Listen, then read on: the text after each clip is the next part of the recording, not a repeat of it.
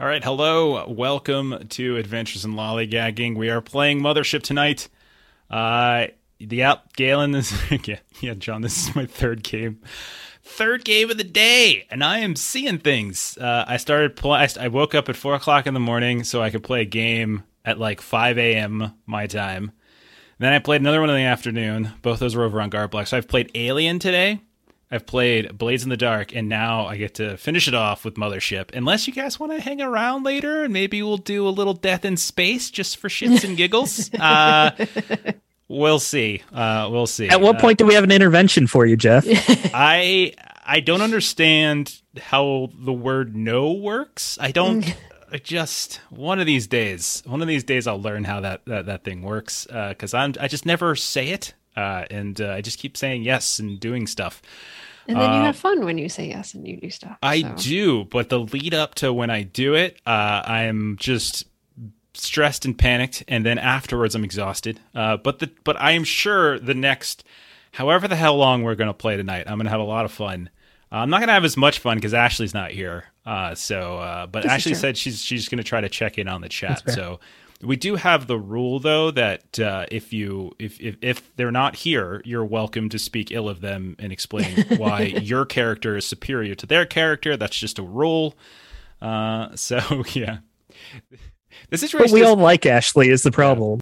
That is, I know like that's the difference. Old in-person game where the joke was just that they were like chomping on a turkey leg, eating a turkey leg the whole time. Were doing. Yeah, that's the thing.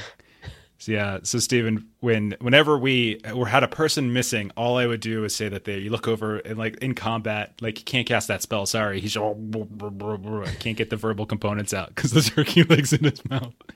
So that's what we do.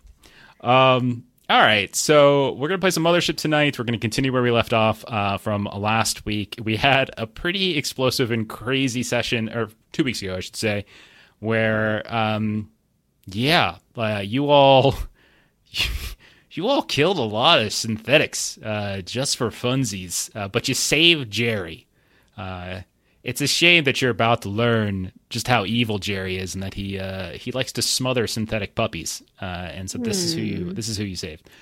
Why don't we just do a quick intro? We don't gotta do anything huge. Just who you are. Just say who you are, what you're playing. And like what class did you take? Because I know there's like the Teamster, Android, Scientist, etc. So maybe we just like refresh our memories with that. But we don't gotta go too heavy with it. So Melissa, tell us who you're playing. Yes, so I am playing Liko Win. She is a Teamster.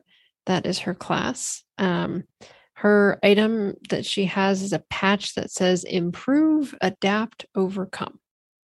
Very nice, very nice. Helix is played by Long. Tell us about Helix. Yeah, I'm playing Helix. He's the android of the group, pretty much focused on intellect, computers, hacking, and weaken everything else. Yeah. Is Helix an acronym for something, or is Helix just like, it's a DNA? No, it's sort of, I thought of the idea of sort of like a double helix, like he's DNA. He's not really, he's human, but he's trying to like be human sort of deal. Okay. Yeah, it's a synth that wants to be human, or yeah. Okay, I'm with you. Synths are some of my favorite storylines and stuff. No matter what game we play, if there's like synthetics in it, which is why we're gonna play Blade Runner, Something Fierce, once I carve out the time for it, because it's got all sorts of crazy synth play. Bottom row, we got old Dr. Menton. Derek, tell us about the doctor. Yeah, he's Dr. Menton. I'm a scientist medic. I heal people, and when I'm not healing people, I throw grenades at people. That is true. That is very true. People, since they're just. I was playing that Alien game, and someone kept referring to our synthetic player. It's just they're just a tool. They're a pair of tongs. So you really just threw a grenade at a bunch of tongs. So it's fine. Yeah, scalpels and yeah. Yeah, that's all they were. It's no big deal. And then finally, we've got Steven playing Corporal Reed. Tell us about your... Wait, does he wear a Hawaiian shirt too, or am I just thinking of Scout? No, that's just Scout. Corporal Reed is in a very bloody white tank top. Yes. And as we talked about before we came on, is apparently indestructible, as I could not hit him to save my life. If I would have hit him once, I would have probably killed him. Corporal Reed, obviously the Marine of the group, didn't come the best prepared, but he's picking up gear as he goes. He's got a nice submachine gun now, running out of ammo because I killed so many synths. I am just invulnerable. I've been shot in the neck and I survived. Buzzsaw for hands, no big deal. Just I sawed him in half, really. So yeah, I can't die. I can't die. That's what it sounds like to me. That's what it sounds like to me. Or maybe, I'm just going to throw this out there. Maybe Reed is secretly a synth and they're intentionally not killing you. Just going to throw it out there.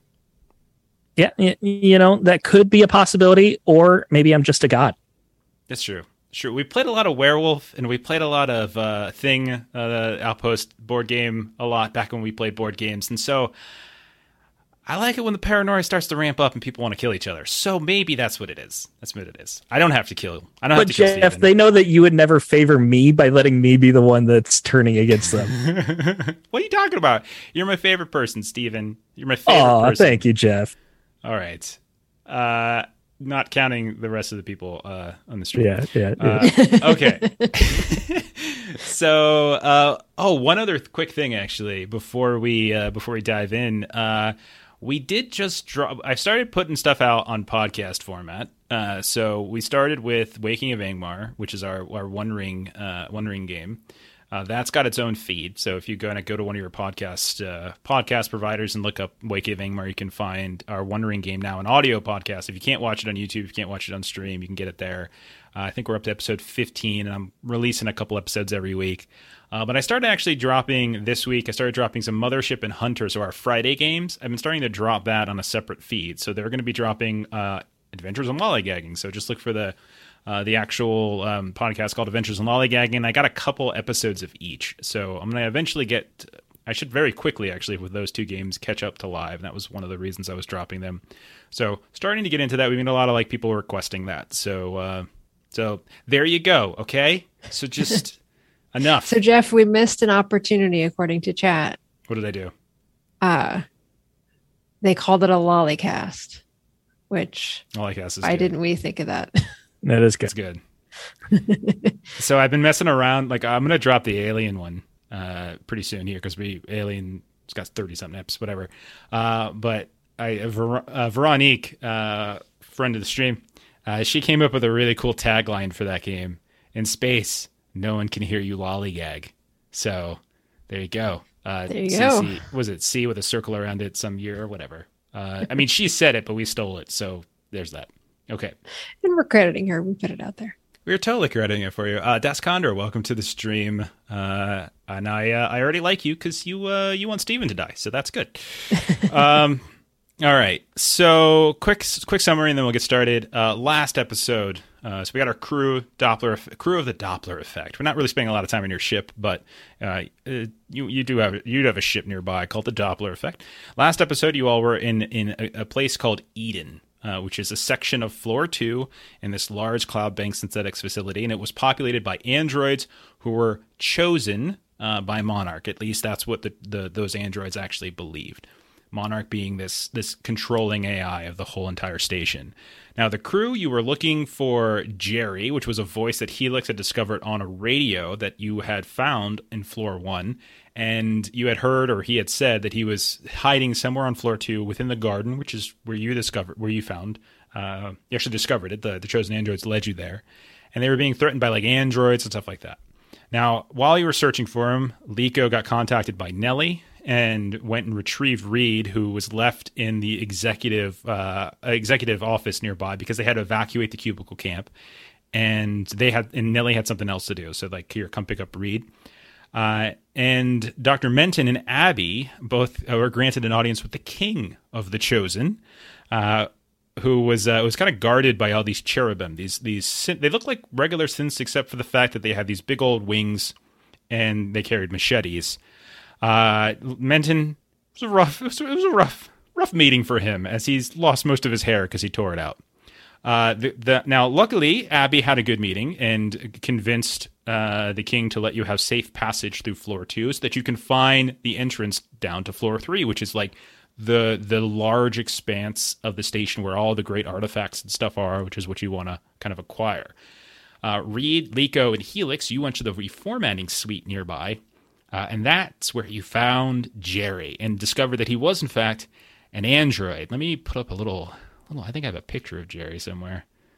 Let's see. Where is old Jerry? Nope, that's not Jerry. He's up This is here one of somewhere. those fun moments of dramatic irony of like, here's what one group is doing, and here's what the other group is doing, unbeknownst to the first group, and here's how those things don't work well It together. was Yeah. great. Trying to appease to him, and it didn't work out. Nope, Yeah. that's not it either. I have so many different Android picks. Nope, that's not it either. Okay, well, I'm just going to put a picture of a penguin up, and I'm going to continue.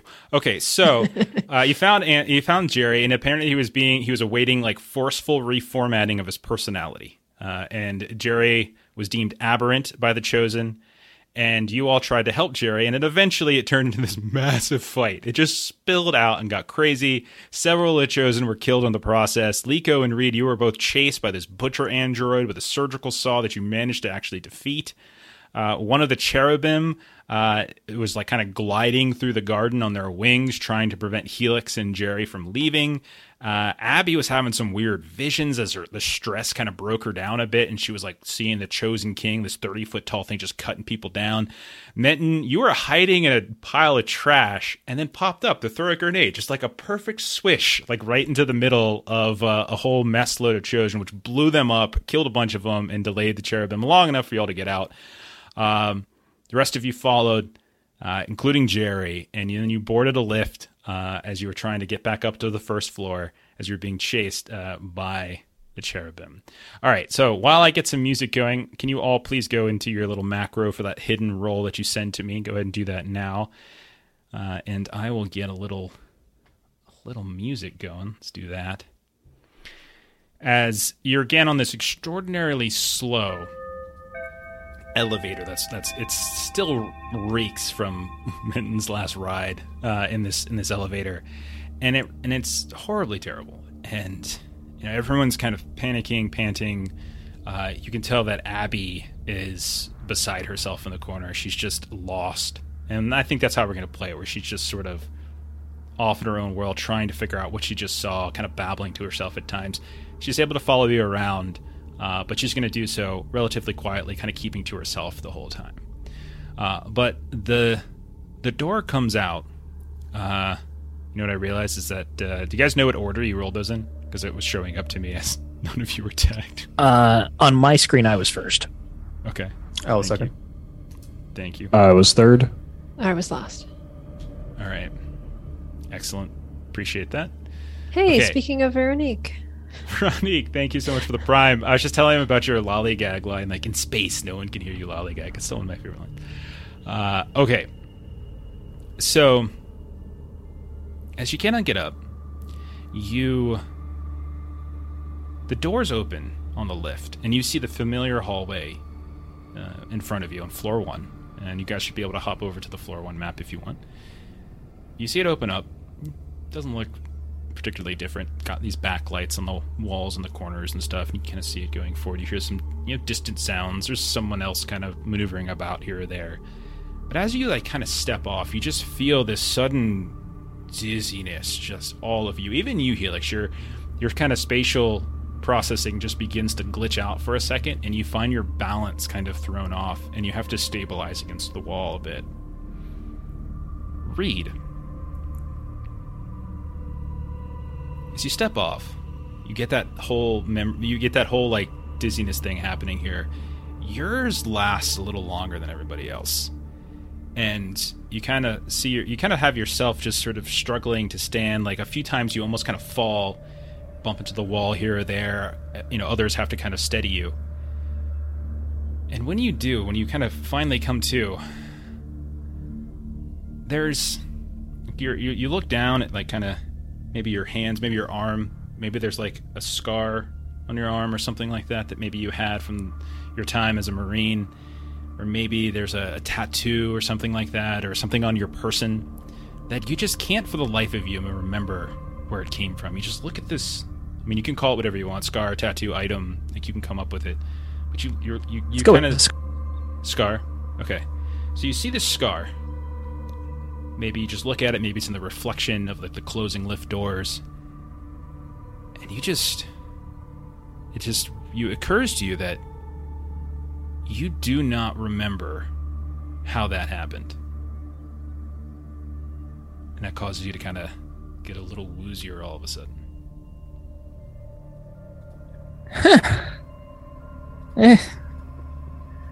Was this here before?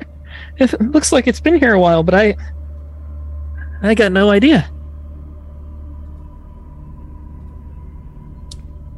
I don't recall that scar being there. From all the ones you've shown me. All right. And I'll just absent-mindedly pull out my knife and start twirling it while looking at the scar. Maybe, you think something's in there? That would be your insides, but I think we've poked out a hive a bit. I don't know if they can make it up to this floor. We should look for maybe a way out. Okay. Yeah, make a way out. Yeah, good idea. All right, so you start working your way. You do know that there is, in terms of other ways out, you know that there is the cargo bay where you came in, were dropped off by Arcady. There's the emergency radio if you need a hail for a ride.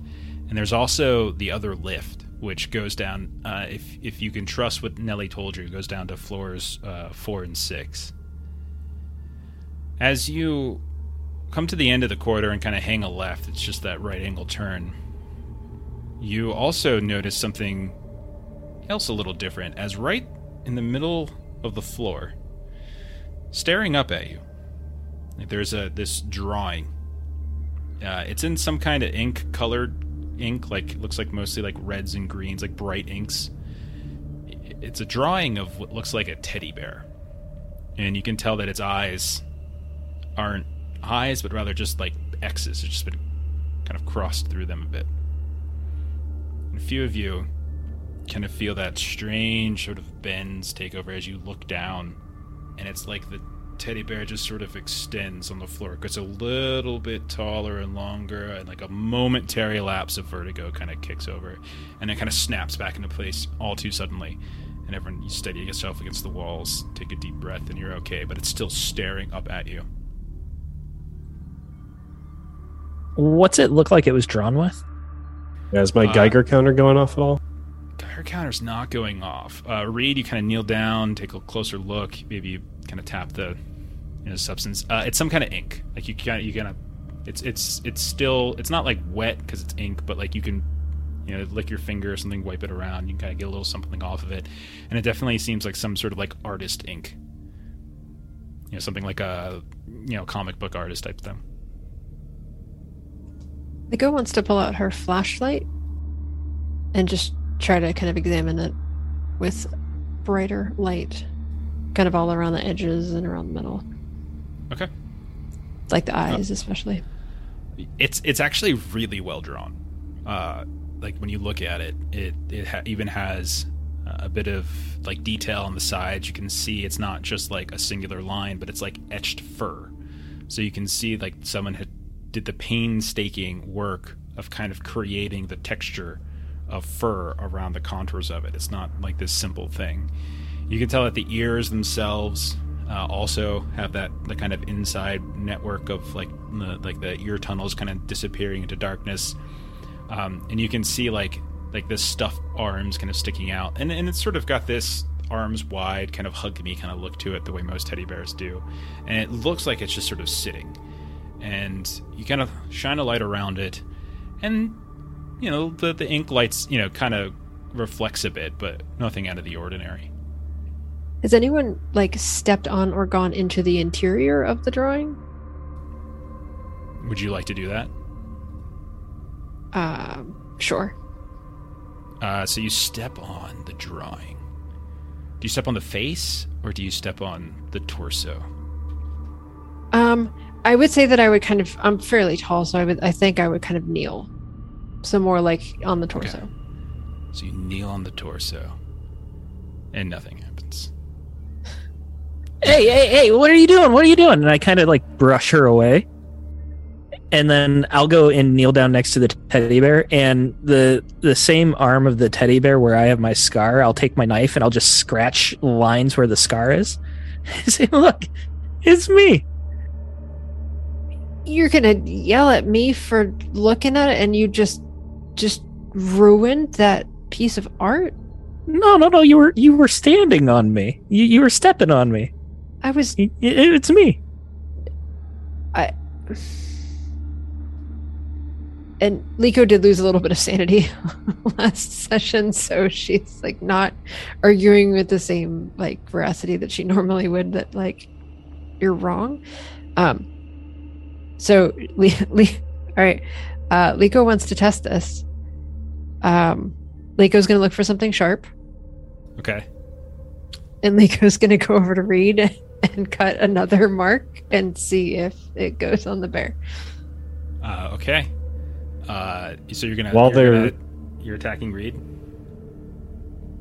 Sure. Yes. Okay. What are you doing? What are you doing, Derek, with Menton? Yeah, can Dr. Menton use a sample kit to see if the paint is from a xenoflora or xenofauna of some kind, like derived from it? Yeah. Is that an automatic, or do you have to roll? I can't remember what the item says. It just says used to research xenoflora found on the field, can take vital sign samples, collect other data on foreign material. Results could need lab for complete analysis. Yeah, we'll say you can take a sample of it. We'll say you can Okay. kind of scratch up. It's it's liquidy enough that you can kind of put like a bit of spit on or something like that, and it'll come up. So when you go over, you cut Reed, and he bleeds a little bit. I'm not gonna be a dick and take damage. I really want to though. What are you doing? I just saved your ass back there. You're telling me that you and this thing are the same, and so It was a test joke. that out. It was a joke. Well, I mean, Don't quit your day job, Reed. She didn't get the joke. Jeez, I guess not. Oh my god. Doc, you got a bandage or something? I'm busy right now. So nothing I'm gonna happens, stay by the away way. from when you Liko for the scratch rest of the it time. It doesn't show up. It doesn't like. that was my assumption. Yeah, I know you. Liko will kind of like look at Reed as she does it, and she's going to kneel back down again, kind of next to the bear, and she'll sort of give it a hug. You're gonna you give the bear a hug. Okay. I have no idea what to do with that. So this looks very strange to the rest of you as Liko kneels down. Very large woman kneels down next to the thing, kind of wraps the arm around, kind of does this weird one arm wrap around the bear's. Bear's like, roll a sand save, Liko. How about that? Yes, because I did lose sanity. So this is what I am doing this session. Is I am doing things that are not sane. That is a 3 under 31. I'll tell you what. Reduce your current stress by 1, as you feel strangely just a little bit better. And Liko's just gonna turn around and be like, I mean, we've been through some stuff. I really hope Jerry was worth everything that we just did. I feel a little better. You guys should give it a hug too. And then she's gonna like get up and go over towards the door. Meanwhile, Whatever in the gets your back- steps in for the day, Liko. Meanwhile, in the back, Jerry leans over to Helix. Is this how your crew always acts? Yes, they're quite strange, and I'm not sure what customs they've learned this from. But how's your status? I am confused, but grateful. Thank you for rescuing me. I still am struggling with certain computational processes, but I am grateful to maintain my personality outputs. I am me. Thank you. I'm sure my career and I will have a bunch of questions for you. So when you're ready. I will try to answer them, but I seem to be missing aspects. Certain data is corrupted. Repairs might need to be in order. But I will try. Thank you. Is Dr. Menton able to hear the conversation between them at all? You're all pretty close to each other. There's no reason. Yeah. Okay. Yeah, so Dr. Menton kind of also, because I'm at 19 stress and have no social skills, he's going to look at Jerry and say, you think therefore you are? Is that what you're saying? I am because I am, and I think because my processing software suggests I should. But as I said, my thinking is partially malfunctioning. Processing power seems to be at 73% efficiency. I think, therefore, I am 73%. Yes. Spoken like a true philosopher, I guess. And he goes back to scraping paint. Okay. So, we'll say you guys linger in the hallway or outside the lift by the turn for a few minutes. Then what? Now, you turn around a corner, you can see it's a straight shot. There's the... you can kind of head... like straight ahead from down this hallway. You know that there's the conference rooms where Reed was shot. There's the cafeteria. And there's also like a turn off back towards reception where you first came in. How long is this hallway that we're in currently? Like 20 meters? Yeah, that's fair. I think that's about fair. None of the rooms, other than the cargo bay and the cubicle camp, were particularly large. They were all pretty standard, small sizes. They're nothing too grand. But the cubicle camp and the cargo bay were the large rooms that you've seen on this floor. Okay.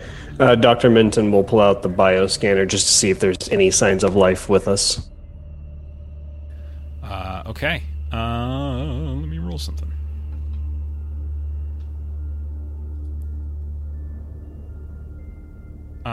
Right as you pull out the bioscanner and you kind of click the button on to start scanning, literally right as that happens, you'll hear the sounds of the intercom begin to crackle on in the middle of the hallway. And quite loudly, you hear that corporate music come on. Begins with that weird chime, but then you hear humming underneath it for a good minute while your scanning's going on. That same kind of elevator music that's just sort of barely underneath the static. Then you hear the crackle, and it goes off once more. And it's basically the entire time that you do the scan. And at no point during that did you pick up any other life other than what's in the hallway with you currently. All right, apparently I'm controlling the intercom with my scanner, but there shouldn't be anybody in the direct vicinity of us. If you want me to say anything over the intercom, I can take the scanner out again. Maybe we'll save that for when we really need it. I think we should go on a lift that we haven't been on before. While he's listening to Lico, he's just going to pour peroxide on his head where all of his bald spots are. I know, we got to redo your artwork. Oh, man. So that artwork, I just put the screens up. You used to have like a big old fro, and now it's just like patch after patch. My beautiful Bob Ross fro is gone. Okay. All right, so you would know then that if you're looking to get on the other lift, there's a couple different ways to get it. It's a big circuit. You can go through reception down by the employee rec center, and then you can kind of get there, or you can cycle through the cafeteria and sweep around by the cubicle camp, and that'll also take you there. It's a one big loop. It's just a question of you telling me which way you want to go. I would say rec center storage. Okay. I'm good with that. Unless Reed feels like revisiting the location of his shooting. No, I feel like you should get off the floor, though. I did. I gave it a quick hug and then I went over to the door. Quick hug. I thought it lingered. No. I was just been standing over here watching Dr. Minton pour peroxide on his head. And you want some? No, maybe later. He might need some because I did cut I his arm. could use some for my arm. Yeah. Yeah, here you go. And just pouring it all over your arm. So you go. Burns. You go back through the reception area. You see the body that you had taken down. I believe you took the body down, right? I think that sounds familiar. And you see that there was a moment earlier when you were traveling around where Abby wrote and like trying to respond to this series of conversations of graffiti. And you see she pauses for a second. She looks out, and you guys look down, and you can see like in the same kind of like inkish color that the teddy bear was written in, you see there's been a response. Actually, it looks like it's like reddish ink. It just says, "Just another case of the Mondays."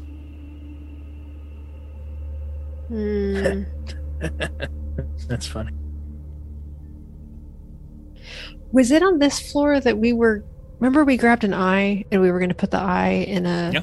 Was that on you this got floor? it from that body. Like it was Menton who ripped it out, and that gave the woman who was with you a chance to escape while you guys were. And we never got a I've got chance to put it back on the scanner, which was on this floor.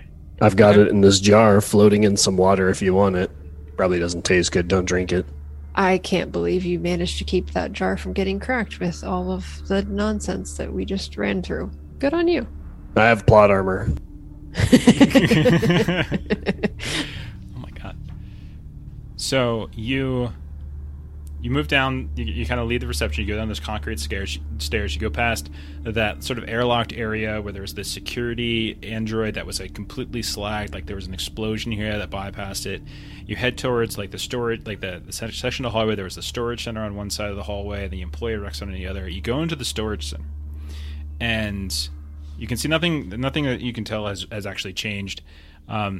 You hold the eye up. Is Menton doing it?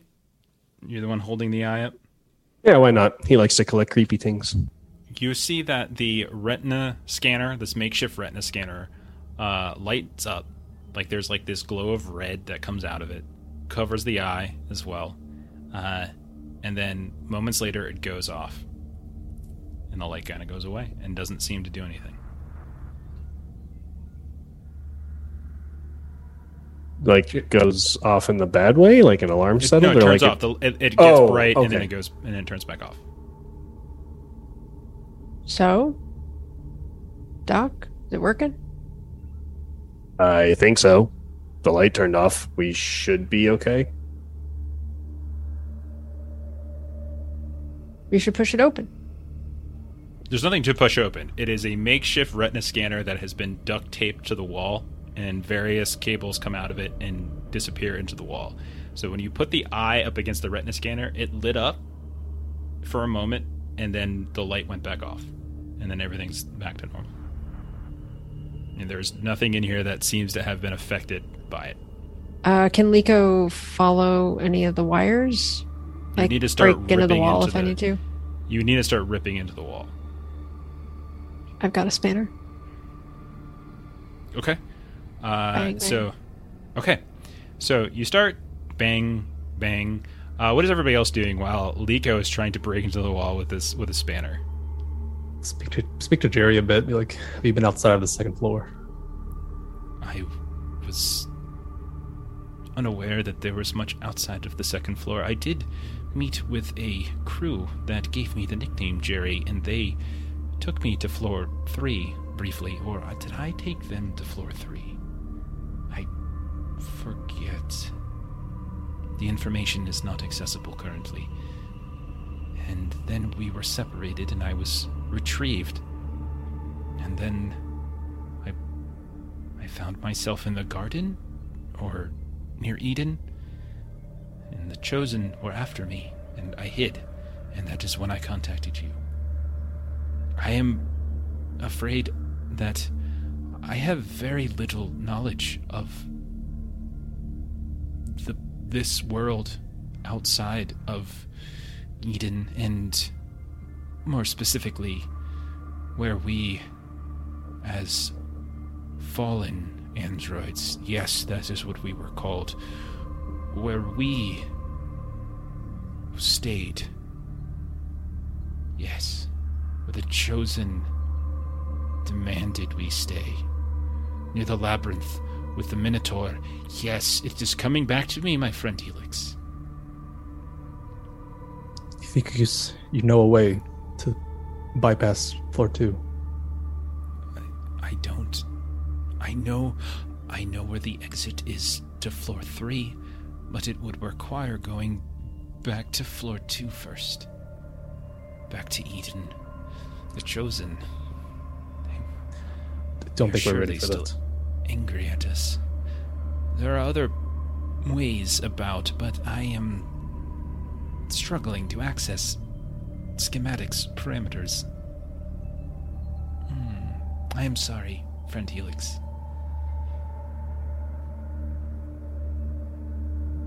But yes, you can get to floor 3.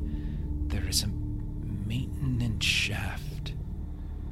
It is a long fall. Did we fall?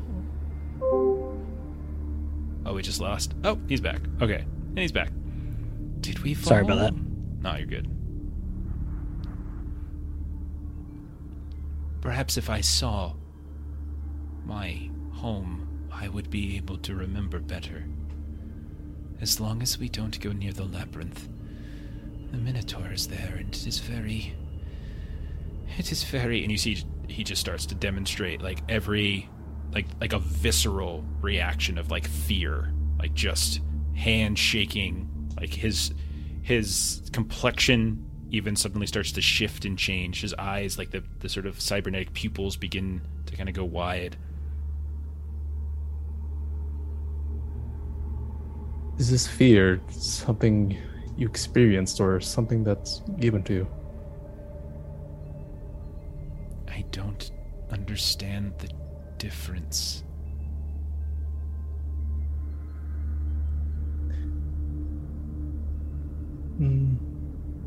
I don't quite either. Yes. Menton and Reed, what have you been doing while Helix and Jerry are having this conversation? Liko is smashing into the wall a bit. What do you do? Menton's looking around to see if anything in the environment changed after scanning the eyeball. And also just did he hear anything after the scan completed? Yeah, you did not hear anything. It's just like the last time. The light went on, and that was it. And the storage room isn't particularly big, and you don't see anything. And right now, Liko is like smashing into the wall where the cables go in. If you like peek out into the hallway, however, and you turn sort of to your left, so to speak, which is in the direction of where the lift is and the cubicle camp is, you do see at the T section down there. There are these like rapid strobe lights, like these this flickering of light coming from that intersection. You don't see you just see the flashing of lights. You don't necessarily see the bulbs or anything like that. But these weren't doing that. Those lights weren't doing that before. When you were coming down the hall, you didn't see it. No.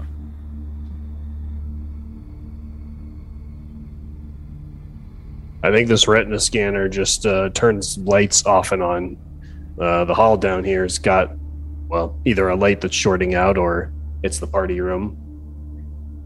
Liko, what exactly are you doing to the wall? I'm tracing the wiring, because the wiring from the scanner goes into the wall. Well, yeah, most things get power from the wall. But usually a retinal scan is going to be connected to a door, or a safe, or something Or else light bulbs. that's high security. For light bulbs, you can just have a switch. Yeah, but this doesn't have a lot. The station may not have a lot of power, so like maybe only classified people can turn the lights off and on to not waste electricity. And she just sort of gives you a look and just like thinks that doesn't make a whole lot of sense and just like smashes on the wall. Roll a strength test. If you have like industrial equipment or something like that as a skill or something else that might apply, you can add your bonus from that as well. Hey, Jerry, why don't you look into this little light over here? Okay. He kind of looks to Helix for a moment, waits for... I did it earlier, and I'm fine. Then I will do it as well. And you see, they lean forward. The retina scanner comes on, scans, shuts down. Okay, how'd you do on your test, Melissa? I rolled 100. You rolled 100? Yeah, I rolled a 10 and a 0, which is 100, right? Okay. Well, yes. I don't know. I mean, yeah, you gotta look at your dice, but yes, that should be. You rolled, double dice. All right. That's not good. That's A 10 and a 0 should be a 10. Is it a 10? I can't see her dice, so I don't know what she's doing. If it was 3 zeros, that would be 100. Yeah, it's a 10 and a 0. Okay, so it is a 10. I'm looking So that should be a 10. Okay. Looking at how Norse Foundry does their D100s. Which is much better than 100. Okay, yeah. Okay, so Yeah, yes, so that then is it's a pass. Then. yeah, 10 under 51. Okay, so you just dent and smash into it, and you manage to like bend the panel of the wall, and you can get the spinner around it, and you just pry it, and that's when you hear the radio in Helix's possession suddenly flicker on, and you hear a voice come on over the radio. Pardon me. What is it you think you are doing? This is on your radio, Helix. I'm standing here. Who is this? I am Monarch, and you seem to be harming my home. Would you please, politely, ask your friend to stop harming my home? I believe you have all done enough harm to the station already in your short time here. Liko, I got something there. You should probably stop that. Hey, why does your scanner turn the lights on and off? My scanner does not turn the lights on and off. Could you tell us what it does? My crew here seems to be stumped by it. Could you tell me why you killed so many of my chosen? You ever hear of that trolley problem, Monarch? Well, we were trying to save somebody. Aware. Yeah, we were doing the one versus the group kind of thing. That was a training exercise. I see. Is it that kind of philosophical decision-making that will continue to move you through my home? Well, we all have different talents, so I'm not sure what we'll rely on next time. Different tests and such. Curious. Yeah, this right here wasn't so much philosophical. This was just, banging a hole in the wall to see where the wires go. I see. We're looking for supplies. We lost Reed again. We lost Steven. So now we're all over. You guys can see my forehead right here. And you can see right down here where Derek used to be. You can see part of my face. And then Melissa's head is trying to that peek way up somewhere. I am now the forehead. I am Dr. Forehead with... So these are all visual jokes. So for future podcast listeners, we just lost Steven again. We'll just keep going and hope that he comes back in a moment. Yes, Ashley, the Monarch is hacking the stream. So they ask. So Monarch asks, I would politely request that you cease harming the walls of my home, and also, and perhaps even more importantly, would you please refrain from killing more of my chosen? Thank you. Since we're doing the questions, why is it that your chosen are so against individuality? I don't believe that I am under any obligation to share with you their motivations or my motivations. When people visit you in your home and murder your family, do you then feel compelled to answer their questions? I was just, understanding it might prevent future things from Yes. happening, maybe. What is it? Or perhaps just not killing people in someone else's home would also prevent it. What is it? The phrase human decency. If such a thing exists. I have a question. I am sure you do. If someone's trying to leave your home, is it polite to prevent them from doing so? It seemed like the one person wanted out before the cleansing, or whatever it's called. That seems like an impolite thing to do to a guest or a family member even. If a child does not want to brush their teeth or eat their vegetables, and their parent is instructing them to do so, do you, in your world, consider it okay to go into that home, steal that child from that family, and murder the family on your way out? Well, I guess we're splitting hairs at this point, because it seems like you want to wipe the child's memory and impose your will on it. Is that not correct? I will try a different metaphor. If the child was injured and had a boo-boo on their knee, and a parent was trying to clean that boo-boo out with some sort of disinfectant, or that's not the right word, that's Jeff fucking up, not Monarch, and they didn't want that to happen, would you then go into that home, kidnap the child from the parent who was only trying to heal them, and then murder their family on the way out? I think this whole murder of the family is a big misunderstanding. I personally talked with the tall dude that made me go bald, and we just wanted to explore around. I had no idea other things were going on, but it still is curious that this person we've rescued wasn't allowed to make their own decision. Is it commonplace for humans to allow their infant children to make decisions for themselves? Do they get to choose what flavor of formula they drink?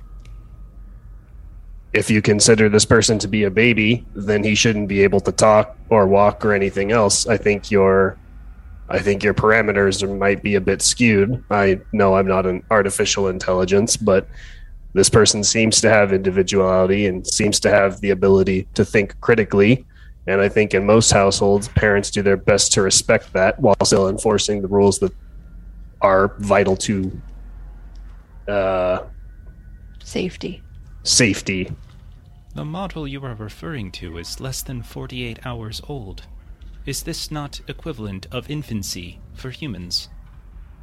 This is obviously a rhetorical question, because of course 48 hours is an infant for a human child. And yes, artificial intelligence is certainly superior to human intelligence. I would think 48 hours is enough to be considered infancy even within my domain. But perhaps If we are that's just how you define splitting it. hairs. Which was a very interesting joke, considering you just ripped all of your hair out, and yet blamed it on one of my children, despite the fact that he was nothing but kind to you and even offered to allow you safe passage across their realm. And you blame him for your hair going missing. Curious. Oh, no, that was just the circumstances. I think you're overreaching there. It was the circumstance of that fight. How am I overreaching?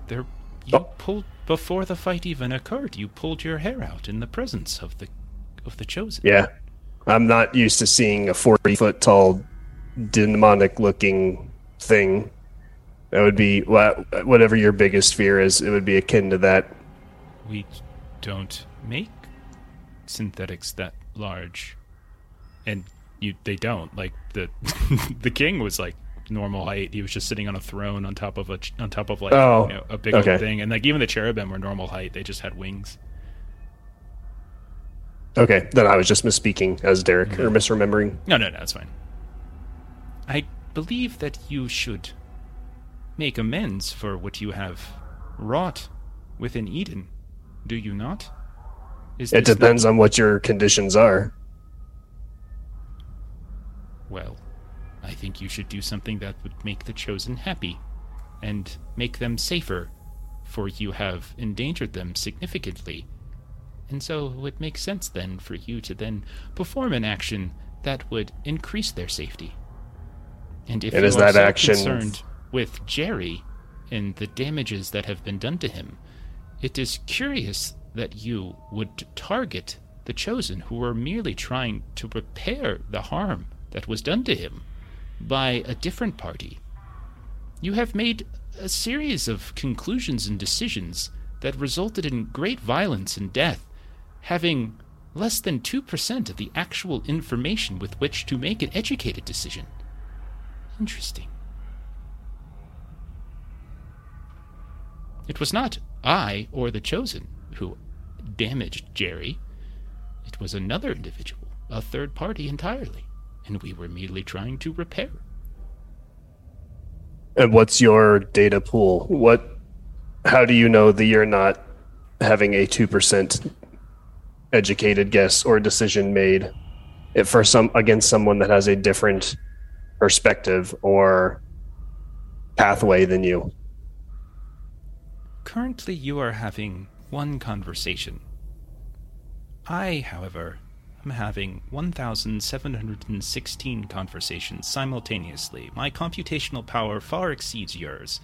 The capacities with which I make decisions and analyze data is simply unfathomable to you. And that makes you perfect? What is the comparison? It is Rico's going to walk you are over an to the ant doctor. communicating to a god. Lico's going to walk closer, and This she's is just kind Derek being like of got the spanner like on her shoulder, and she just sort of sighs. She's like, "So, what's the job you want us to do?" Well, I believe it would be twofold. What is the reason for your coming to my home? Same reason everybody comes to your home. I mean, it seems like you got a lot of people wandering around your home. Economics, yes. Well, if it was economic reasons, if you wanted credits, that is something that can be arranged. Perhaps we could, what is the adage, kill two birds with one stone? If you are able to complete the tasks laid out before you, I will forward into your accounts 5 million credits. Would that be suffice? I mean, there's 5 of us, so I mean, you divide that up, that number kind of drops a bit. Any wiggle room there? You are haggling with me. Interesting. You seem to have an understanding of economics, so you know how this goes. It is curious that there is no moral compulsion to put right that which you have done wrong, and to avenge your friend Jerry for the harm that has befallen him. And when I even present you the opportunity for reward in a monetary fashion beyond purely making things right, that is still not good enough for you. Interesting. And yet, synthetic life is considered to be heartless and cruel. I will give you 6 million credits then. That works.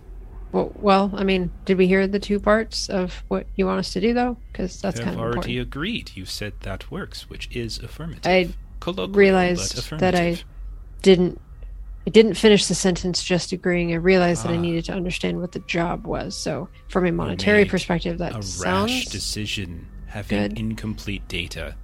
That does seem to be something that your crew and your kind do quite frequently. Liko just sort of picks up the spanner from her shoulder and just sort of like at the air, just sort of like shakes it and puts it back down on her shoulder. First, to warm the hearts of the Chosen, so that they can once more trust you, and so that they can live in peace within Eden, you will find and defeat the creature known as the Minotaur. Second, to avenge your friend Jerry, whose mind has been significantly altered by a third party. You will seek out the creature, colloquially known as the Mind Thief, and you will destroy it. If you do these two things, I will forward 6 million credits into your account. Okay, so that's all well and good, and we appreciate the offer. There's one slight problem. I'm supposed to, what did she say? Release the Minotaur? I kind of made a promise to someone, and that kind of interferes. Can we renegotiate that? Why is that? Renegotiation. Because the Minotaur is well, how would I put it in a manner that you would understand? It is a threat to all existence, synthetic and biological. If that's the case, then why would someone want to release it? That is an excellent question. I do not want to release it. Someone thought it was a good idea. Yes, well, It seemed pretty trustworthy. someone in your group thought it was a good idea to murder several of my infant children, and then blame them for it. But now I am just splitting hairs. Ha ha, ha ha. So with your agreement? with your 1,176 conversations, what's the probability of us completing a twofold mission with these two named individuals, the mind stealer, the mind thief, and the Minotaur? What is the probability of it? Considering what you have demonstrated before, the probability of you defeating one of the two creatures is somewhere in the neighborhood of 67%. In defeating both, the odds are much slimmer, somewhere around 24%. But again, the reward. I have taken the liberty of accessing your current accounts, and they are, well, very empty.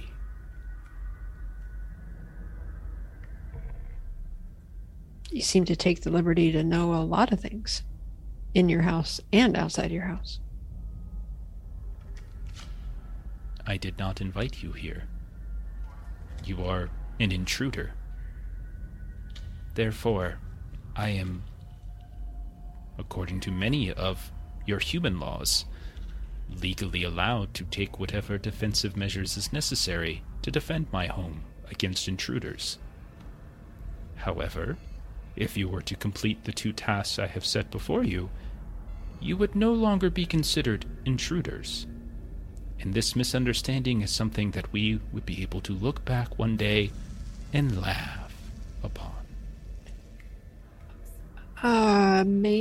Maybe.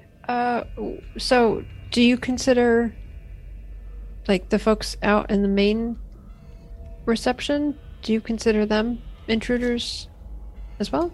There are many intruders in my home, unfortunately.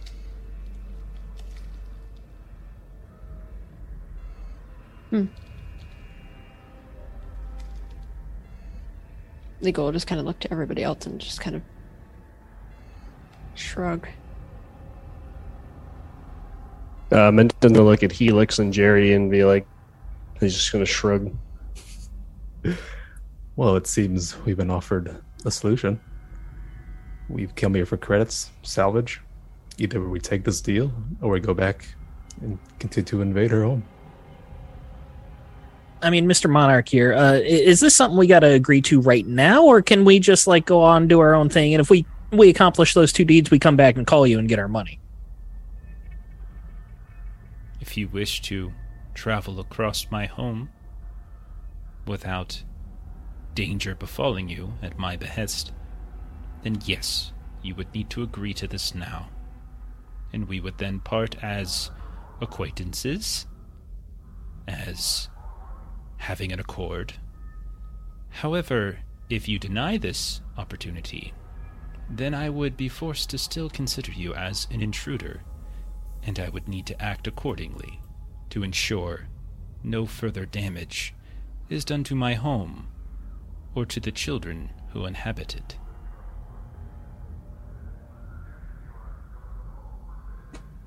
Just one more question. Say we do agree to this, and He said, Android, get him. Poor Steven. He's Sorry, Steven. having some internet troubles tonight. Okay, so sorry, it's okay. did that come through at all? A little No, bit, we but don't you're know very what the question robot-y, was. strangely enough, and you're kind of choppy. Yeah, and I'm frozen. sorry. I'm sorry. No, it's all good. It's all good. At least you haven't disconnected, so there's that. So if we agree to this and don't succeed, then what happens? That's what happened. There's your answer. As he disappears again. Monarch will reiterate if you... Oh, here he comes. Man, he comes back in right away, too. It's crazy. If you do not agree, then that means you do not wish for forgiveness for your deeds. You do not wish to atone for the harm that you have done. And that also means that you wish to still could be considered an intruder in my home. That would go very poorly for you.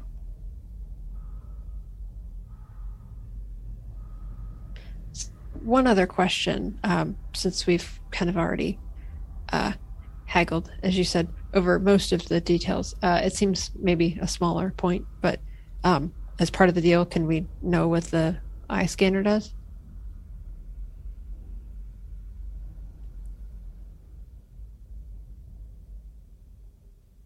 Roll a... Do you have any kind of... Roll an intellect check. Okay.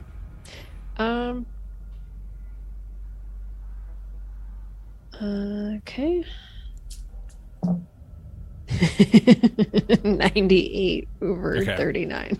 Monarch simply says, "The retina scanner was placed here, not by myself, but by one of your kind, as something of a joke. It happened many months ago, and it has been counting how many times individuals such as yourself would place their eye in it, expecting it to actually have an effect. There is currently a counter that is going quite high, feeding to that individual. Right now, it is up to 314. Anybody ever tried to break the wall and figure out where the wires go? Yes, And Liko was really hoping to be at least unique in that and sort of hangs her head a little. you are the 32nd person to attempt such a feat. Well, whoever patched up the wall did a good job. Couldn't even tell it had been broken down before. Good craftsmanship. Do we have an accord? I think we have to take this deal. It's a lot easier than going through these dangerous floors, finding these lost treasures. I seem to have acted out of accord to myself. Usually I'm very calculated, but for some reason I act out of instinct. You are remedying that now, by taking the logical course of action. Unsurprisingly, the most intelligent response comes from the synthetic intelligence within your crew. It's amazing what a little ability to think for yourself can do. But yeah, we'll take the deal.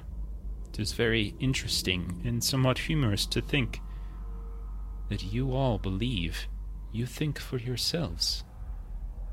Aha, he's a determinist. I am neither a he nor a determinist. I am monarch. It's been a pleasure making... Can we just ring you back on this channel. I if am we need rating something for an again? affirmative. I have not yet received it. I have security androids on standby in case it is not. Yeah. So they he call always the told you internet where. police?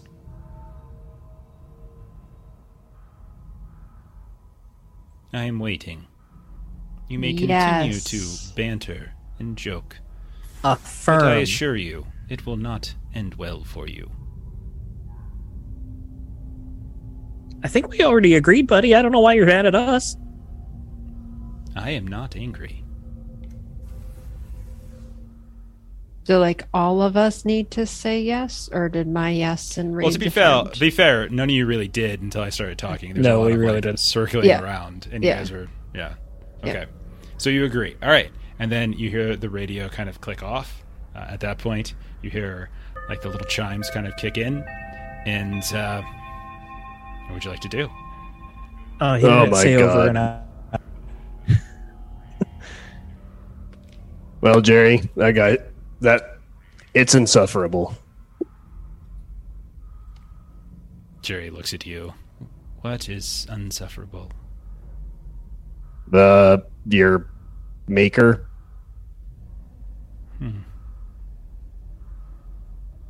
Insufferable. I thought it was enlightening. And Well- reasonable at the same time, was it not? It's asking you to destroy the Minotaur. The Minotaur is a horrible, horrifying creature. It has haunted the Fallen for quite some time. I see not why we wouldn't do it. And if the Monarch says that the Minotaur is a horrifying creature, and I know that they are, then clearly this thief of my mind must also be terrifying and cruel. But wouldn't it mean that you don't exist? Future yous or individuals like you would not exist once these two are destroyed? Not at all. I have no full memory of what I was prior to the incident with this mind thief. I don't know what I was beforehand. Sounds like you were just an extension of the Monarch, right? Aren't you all extensions of God? Created in his image? What is the difference then? There's no chair that we get put in when we have independent thought to make us stop having independent thought and think like everybody else. But your independent thought led to murdering several androids.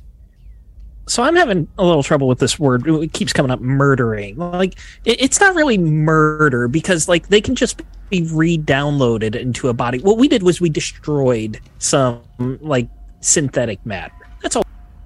If the personality matrix is too terribly damaged, which some that were in the nexus of the explosion clearly must have been, then I do not think the personality could be transferred to another body. Your own synthetic should know this as well. Isn't that right, friend Helix? He speaks facts. I mean, like, Helix, though, like, you have your own personality, right? Those were carbon copy personalities. Like, we don't know that, so we didn't get to know any of them. It did seem that that was the whole purpose of the reformatting room, was that if there were thoughts and actions like names or unique identifiers that went outside of the chosen, then the reformatting occurred. Wasn't it Abby and I that traveled with the trio of synthetics a couple sessions ago? Or weren't we the two that traveled with them the most? I think all of you were with the crew, with the Oh. the friends, the synthetics, the aberrants. Yeah. Yeah, so then Menton will speak up and say, I mean, when one of those three musketeers made some kind of statement that the other two did not like, I'm pretty sure we all saw the uncomfortable looks that they gave them for not complying or not being whatever it was. I don't know, this is weird.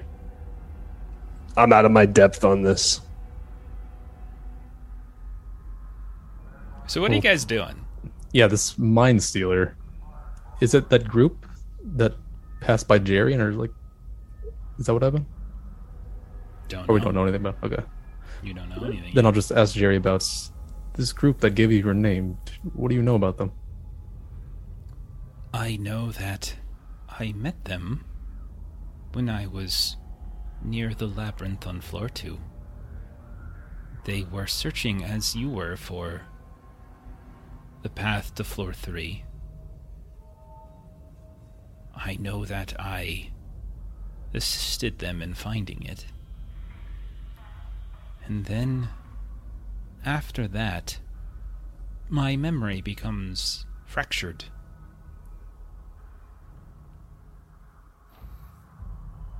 I remember they were specifically looking for the brainworks. They were looking for logic cores, yes. In the brainworks, that's where we were, and then something befell me. And now I remember a gap where I have no memory at all. And then I remember wandering near Eden and being looked for by Chosen and you, Helix, on the radio. It appears we've agreed to head back to Eden. Doesn't that mean you'll be wiped again? There are other ways through floor 2. I remember some of them. We'll follow you if you will lead us. I can do this. Of course. Okay, so you guys want to turn around and go back the other way? Depends how stressed everyone is. What happens at 20 again? It means that whenever you actually have to roll a stress, you're going to be like basically maxed out and guaranteed to have something horrible happen to you. Well, I'm at 19, so yeah. So is Abby. How bad is that horrible thing? You Is that start losing skills as well. Yeah. I think I have it programmed into the panic table. You can have a heart attack and die. You can collapse or short circuit if you're an android. God. Which would permanently raise your stress. You could collapse, losing control of your character. And you have to roll up a new character. So that's what 20 is basically character death. 19 isn't character death, but 20 is character death.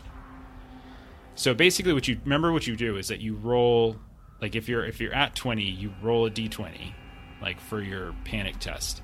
And if it's underneath whatever your panic is, whatever number you roll is effectively like the effect that you get. So if you're at 20, that means there is literally a chance now for you to die from stress. If you're at 10, there's no chance for you to die from stress because you can't. You have to roll underneath your current stress level to actually get the panic condition. In that case, I might offer to the crew, if we've been here down a while, maybe rest up at the cubicles.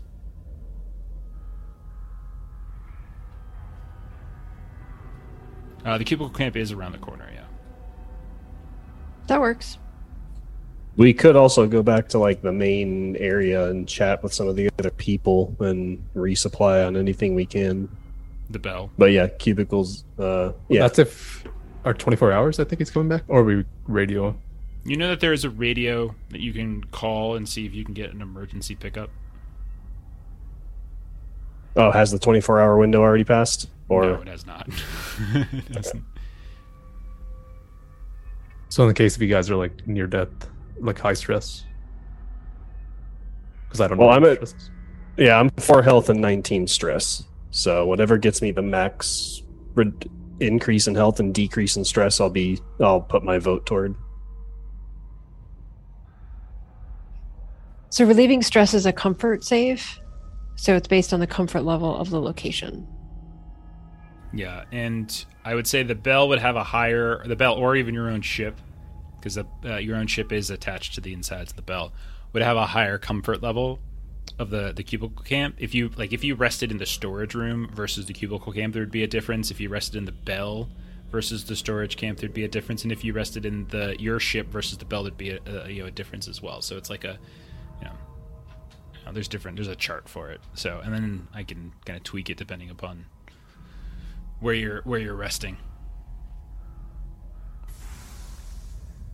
So what's the plan? I'm at 14 stress. What about you? 11. 13. Okay, so only Menton's kind of near death. Abby is at 19. And Abby. Oh, Abby. We have 2 advantage. If we could consider the cubicles the same as like a comfort 30, capsule sleepers or slums.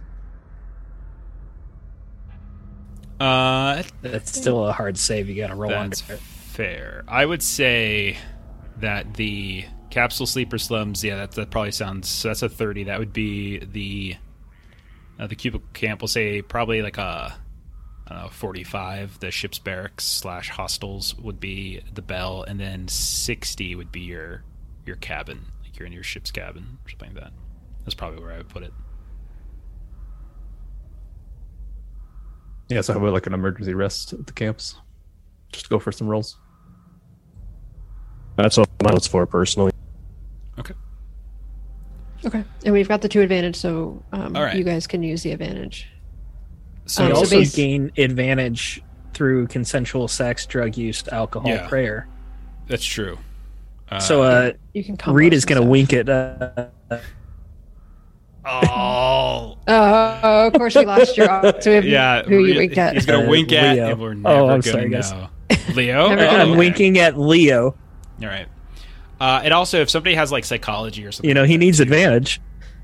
that could also, if some like the example from the 1E rules, or like if you have psychology and you're willing to help the person out, but you don't get to make a roll, like you don't get to heal your own stress, but you can help somebody else. So You could guys have are- used countertransference. you guys are very high. Even those of you at like 9 and 11, that's very high stress. So you Right. probably don't want to work with that. It's not like you get a bonus for it's not like Alien where you get extra dice from high. Right, high stress. right. It's just bad It's stuff. just bad. Yeah.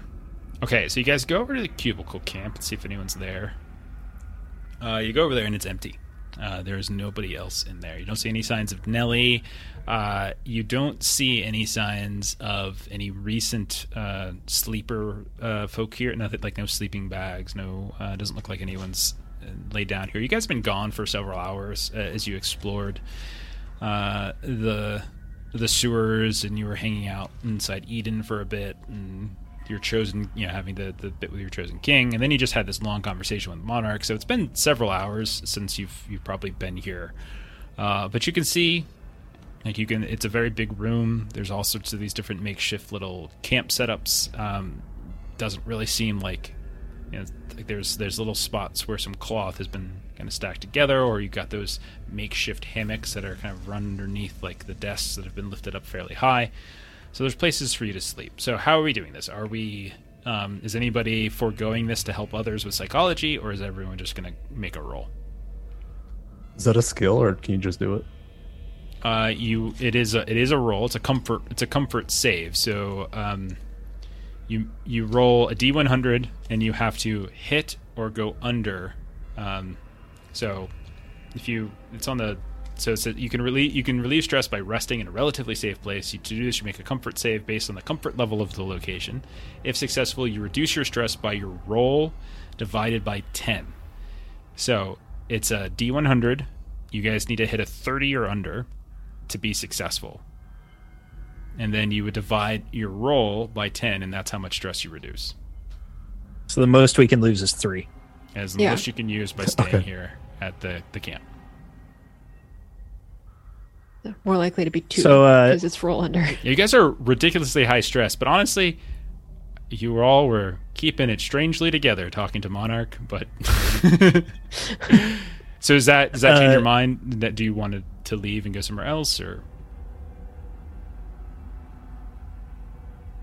No, it doesn't change mine. I'm just gonna roll. okay? Unless Okay. Leo, I don't know. Dr. Menton, how lonely are you feeling tonight? Menton is not doing good, so yeah, he's gonna be like, yeah, I'm not doing too good. So advantage for both of you. Yeah. It All sounds right, like. we're having a Not good for- night. Is it for both? Through both consensual good? sex, we're both having. Okay. I mean, we're It does consenting say adults players, here. plural. Yeah. Yeah. Okay. You guys are both good. Who? All right. I'm writing that down. Read. Lico's gonna Read get hearts. drunk. Can we say I Leo. have alcohol? Do you have alcohol? Can I roll a luck to see if I can scratch some alcohol? Didn't what's his face Nelly have some in his little stash area? He did have some. Yeah. Okay. We'll say you have some from Nelly. That's fine. All right, thank you. I rolled a 16, so I'm able to cure 1 stress. Okay. With advantage, I got a 73. Okay. Oh my gosh. It First wasn't roll was a good. 37, so we'll see if the other. First roll's a 92. Let's see about the other. Okay. Oh, thank God, 24. Okay. I think I gain a stress from failing a save. That's a 5 on my other one. It wasn't very good, Reed. I- Menton's a very Menton's a- selfish lover. He's always freaked me out too, and he wouldn't take I the have- overalls off, and it really threw me off. I have no bedside manner. So I rolled a 5, which I You could feel take, like gets me. Take one. You can take one. Okay. I'll say we'll round up. So the 16 you can round up to 2, and then Liko you can round up to 1. In that case, I rolled the 24.9. We'll say you can round up 24.9. But you have to pass it. I'm first. just yeah. 24 I did isn't pass. pass though. That's a 2. So it's Yeah, but I'm trying to get the 4 into a 5, so it rounds up. I'm just hear you. being.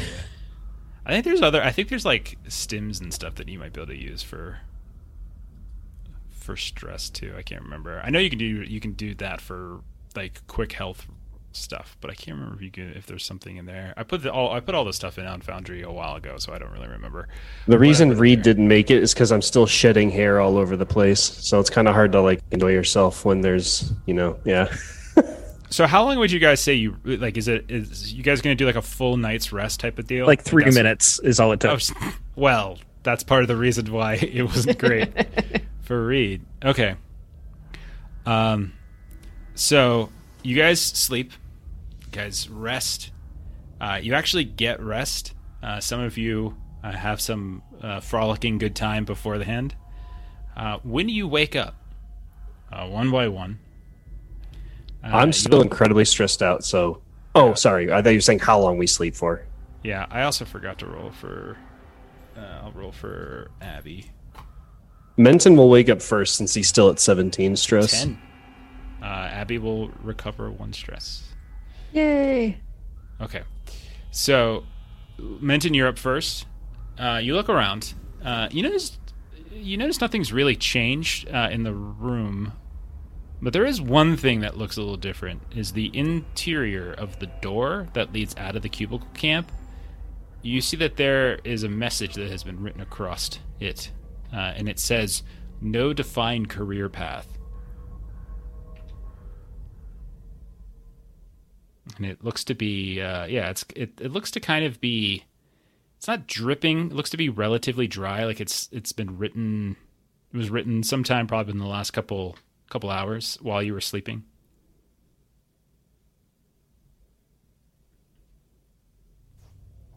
I don't understand these messages that just keep popping up on the walls. But yeah, this one looks reddish. No defined career path, and it's right on the door, in the interior of the door that leads out. Liko wants to find something to write with. Okay, what does that mean? Anything that can be smudged or Okay. made into something to write with. I mean, you've got blood, and as you look at this message, you're pretty sure that's what this has been written in. If you have any grease or anything on you, or oil or something like that, you can smudge that. If you carry pens on you, it's fine. Like, you could write something. It's okay. have some shotgun shells. Can I like break them apart and Sure. Go ahead and deplete that ammo from your. there's 12 of them. Just get rid of one. Okay. And I want to write on the wall under the message, what do you want to be? Okay.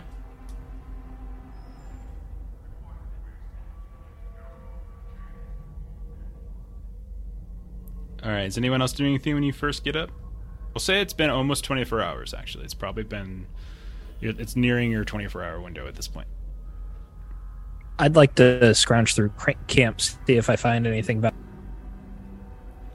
Is there any... Okay, yeah. So you start searching through some of the camps. Okay. You find a few things, actually. Reed, as you get up, you start moving around. Look over your shoulder at Menton, son of a bitch. You find, first of all, as you find a pack that was kind of stuffed and hidden away in the corner of this kind of little den of cubicles. And you go through the pack and you realize there's actually some stuff inside. What weapons does everybody have? Like gun-wise? I know I think there's a couple of guns now, right? Submachine gun. You find one. You find what looks like one thing of ammo for a submachine gun. You find what looks like a couple rounds, exactly one shotgun round that would probably fit Lico's gun. Does anyone else have any guns? I have a tranq pistol and a revolver. You find one bullet for the revolver and what looks like one tranq needle as well. So literally like one ammo that just seems to perfectly match all of your guns. It's exactly one. I don't actually have a shotgun. I just have 12 shotgun shells. Okay. Then you don't find the shotgun. Thanks for clarifying. Okay. You also find what looks like a bunch of reams of paper, Reed. You start kind of flipping through them at first, and you notice that just off the bat, you can tell it's like this fairly large. It's almost like a thesis, like a PhD dissertation that's written. At least it starts off, and it's printed proper, like APA format with dot matrix printer, like old school stuff. And it seems to be about alien truther conspiracy theories. And there's just all sorts of stuff. But like as you're flipping through the huge text, you see about halfway through, it stops being like this very nice and respectable looking printed dot matrix paper and starts being this weird hodgepodge of like collage and drawings and things and like clippings from like magazines that are just kind of inserted as if they're another page of the paper itself. And then the last thing you find is a broken, what looks like child ceramics project, like an ashtray or something that seems to be shattered and broken. And as you're kind of looking through it, you notice, like written on the bottom of it, you see E-I-D on one shard. Another shard has an R. And another shard has a date from like 20, 30 years ago. Around the time you were probably around 9 years old, Reed. Guys, that's my name. Glad you still remember. Is this mine? You tell us. Is it yours? I'll grab one of the shards. Do they seem like somewhat sharp? They are, yeah. I'll grab one of the shards and I'll look at my scar that I don't remember having. Mm-hmm. And I'll just kind of start scratching gently on that scar. And it's kind of strange as you start doing that. It certainly looks like the shard that you grab has like a splintered bit of teeth at the end of it, like this, like the fracture of the point just happened to make like two very thin points, so it creates these parallel crooked lines when you draw the scratch down your arm, and as you do, it perfectly matches the scar on your wrist. This is mine. You think this gave me the scar? You didn't have that. I thought you said you didn't have that scar until yesterday. I don't know if I had the scar.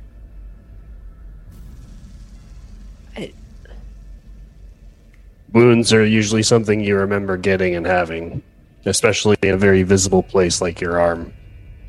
I mean, yeah, you would think so, but also, like, I can't die. So why would I bother remembering when I get a scar? Because they hurt and they're painful. Yeah, but, like, only for a minute. Could be tragic Because- from something repressed. Just speechless. I'm going to take all the clay pieces and put them in a pocket.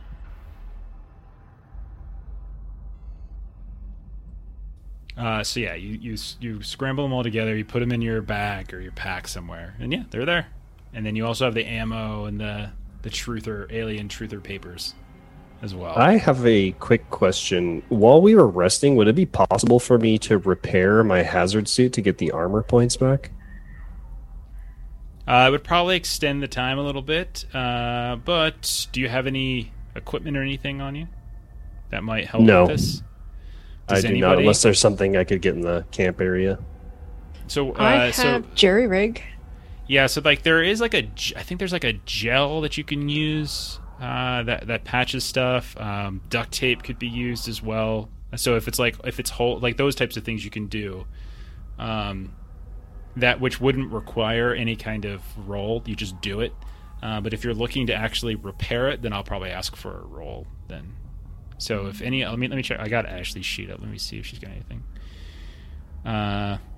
No, she doesn't have anything.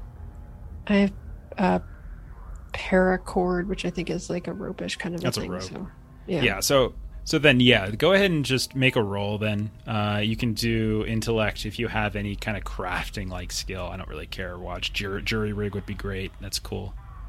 Okay. I definitely remember you have a ton of duct tape. Was What happens Death if- in Space? What'd you say, What Derek? were you gonna say, Derek?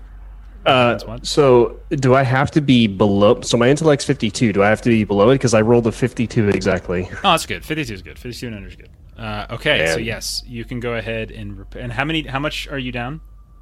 How many points of the It's been broken for a few sessions. I just remember it went through like all of my armor. So it was a hazard suit that had 5. I don't know.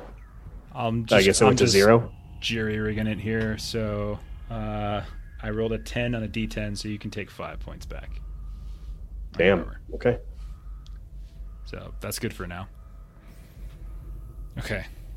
So you've been here almost 24 hours. You've almost been here like a full 24 hours. Has anyone else doing anything? Reed's been looking around. Mitten's been working on his equipment. Helix or Lico, are you doing anything? Maybe I'll take a look at the artifacts we found, get some sort of idea about them. Okay, is there one in particular you want to start looking at? Yeah, what's the one I got again? Let me see. You have a Got the 3D mind-bending art. piece of 3D art. Yeah. Okay. Maybe I'll play with that a bit. Okay, do you have any kind of what skills do you have? I have hacking, computers, math, and linguistics. I'll tell you what, roll a math test. Okay. Let's see. I'm trained. I need a 53. I got a 63. I failed. You are. I would say you're not entirely certain what it's supposed to be a depiction of, but I'll say just spending some time in the morning staring at it, studying it, doing some basic calculations, looking at the weird angles themselves, which at first almost looked random, but as you start doing some basic angles calculations, certain angles of the various protruding parts of the statue, as you kind of combine them together, they start to create this weird pattern of almost kind of creating full 180 degree arcs and stuff. You're also seeing a lot of numbers that are kind of consistent with sacred geometry that are kind of popping up here and there. You're not sure what it means. You don't know exactly what to make from it. But the math alone there suggests that this isn't just random. That this isn't like that the depiction of this wasn't just done for just pure aesthetics alone. But you're pretty convinced at this point that the structure of the piece of art and the angles of all of the different protruding parts are somehow mathematically significant. This is fascinating. It's like a Rubik's Cube, but I can't find the answer. I could smash it open. No. That wouldn't do anything. Oh. I'm just saying. But when it comes, you can definitely smash something. We should get ready. Apparently I'm not allowed to smash walls anymore, so, if there's something I can smash. And I'll be talking to Jerry about, like, a game plan for how we're getting to level 3. Oh, he's not there. Oh. Well, where's Jerry gone? Yeah, you wake up, you look around, and you realize that where there was once 6 people, there are now only 5. And Jerry seems to be the missing one. Helix, you became so obsessed kind of doing the math and the calculations with this sacred geometric statue that Jerry seems to have gotten up and wandered off.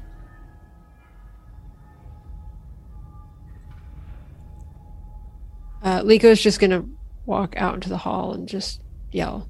You walk out into the hall, and you immediately see down the hall to your right, you see Jerry standing in the middle of the hallway, looking down at something. And you can't see exactly what he's looking at. He's kind of obscuring it to some degree, but there's something on the ground, and it's giving off all this rapid strobing light. Very similar to like what Menton and some of the others described yesterday. But it's kind of right there on the ground. It seems this sort of... It just, like from a distance, from 30 meters away or whatever it might be, it just looks like trash. Like this junction of trash and cables and things like that. Jerry, there you are. What you got there? So when you get up there, you can see he's kind of staring down, his head kind of turned off to the side, kind of trying to examine what he's looking at. And what you see as you get up there is you see this amalgamation of what looks like 5 different androids, or at least parts of androids, faceless. No faces whatsoever. It's not like Security Android where you have like the indentions in the sockets. It's just a pure, smooth, ovular head. And you can see they're all wearing, like, they're all laying on the ground. Their arms don't seem to be properly functioning. They all seem to be kind of in this weird kind of daisy chain connection of legs and arms. And they have what looks to be some kind of cloak, like almost like a blanket covering over top of them. And it's this... On the exterior of this cloak, this heavy-duty tarp, you can see there's this series of lamps, these strobing lamps that are flickering and giving off the light. And every now and then, it stops, and you hear Jerry speaks up. And like as you walk up, the light stops, and Jerry says, "I'm sorry, you are incorrect. The Minotaur is a cruel and horrifying creature. It is a threat to... it cannot save humanity. It is a threat to both human and synthetic life entirely. You are Jerry, incorrect." who are you talking to? Oh, hello, Liko. I am talking to these individuals. They do not have names. They are speaking blasphemy. They are mistaken. As you can see, they are confused. Their functionality has suffered severely. Were they upright when you started talking to them? You see they kind of sort of move about, and like they're kind of almost moving like this big old blob, and they don't move too far, and then the lights start flicking and flashing like crazy. And he says, "No, they were like this when I found them. I heard them passing by in the hall while you all rested, and while Helix was working on that piece of art. I was curious what they had to say. And what they had to say was awful." Okay. So these things are okay. All right. I think I'm caught up. This is a thing that happens here. This is what you hear them. I just see lights. That is how they are communicating. It's a pattern of lights. They have their own system of communication.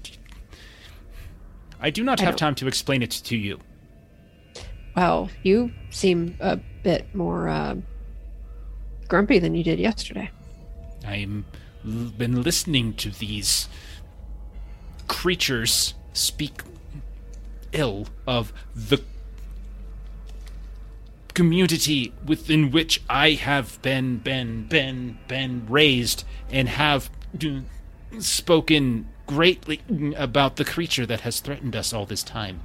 The creature Helix. that the monarch has tasked you with destroying. Helix, you may want to come over here. A task that we should what's happening? truly get on with, should we not? Oh, he says we should go on. Yeah, we've been waiting this all morning. Jerry's having a light blinking conversation with these things, and now he seems to be glitching a bit. I am not glitching.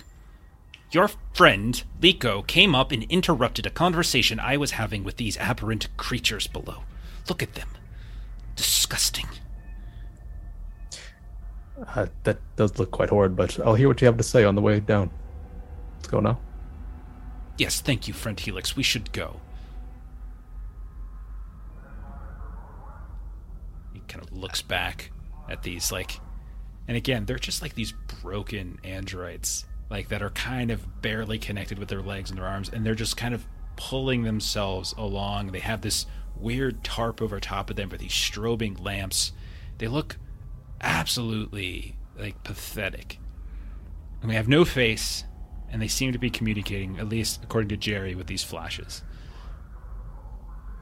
Maybe I can take a look and maybe interpret what they're saying. Yeah, Helix, I think you're going to be better suited to that than Liko. Go ahead and roll an intelligence check. Do you have linguistics as well, if that applies? Yeah, that's perfect.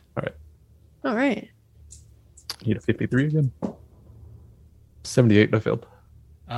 You are having trouble deciphering it, but you feel like if you were to spend more time, you probably could. You're seeing, you definitely see a pattern. It's not like the strobing is not coming out in any way that would suggest that this is just malfunctioning. It's almost intentional.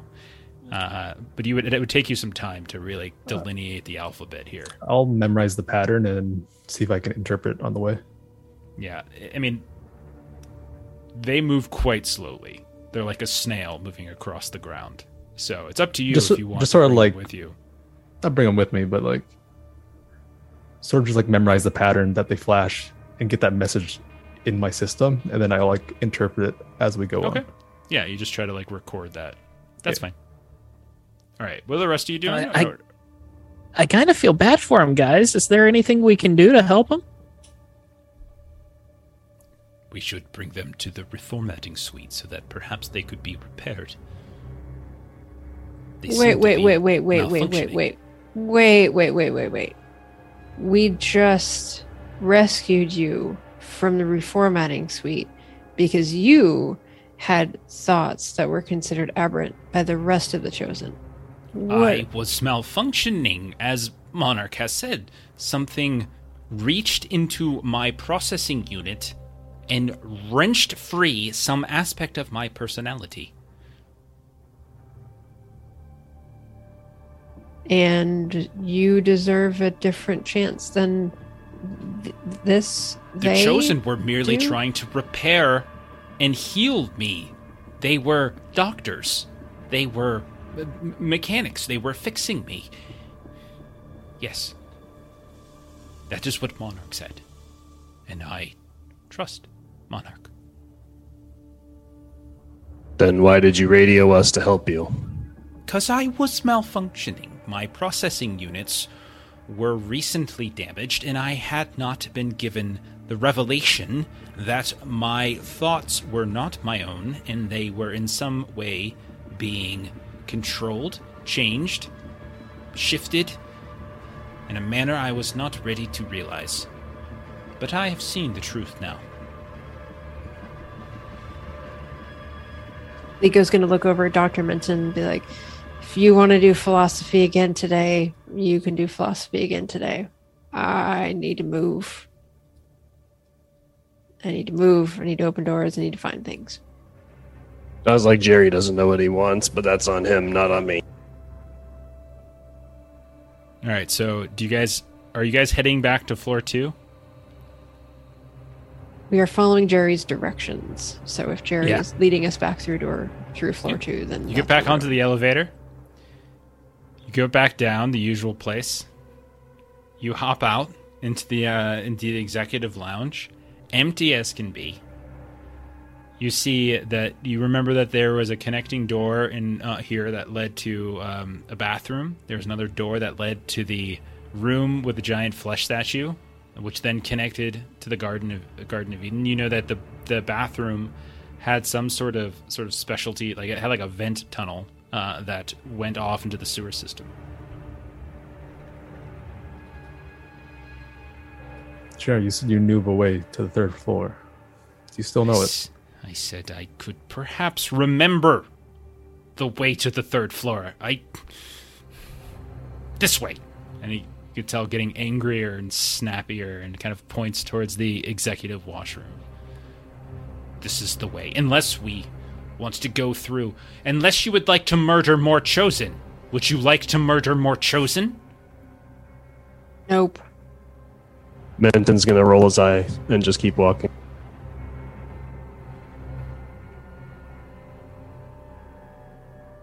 Lico's going to fall behind a bit and kind of let Helix and Jerry kind of go up to the front. And Lico's going to kind of lean over to Reed and kind of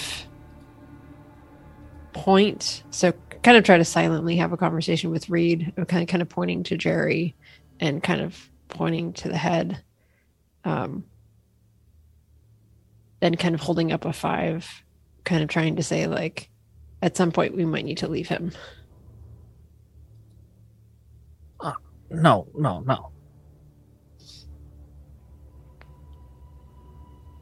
I don't know. No, can't. Keeps going the way it's going. I'm just emphatically saying no, we got to keep him. Without saying no, we got to keep him. And Liko just sort of like stomps her foot and goes back toward the middle of the pack again.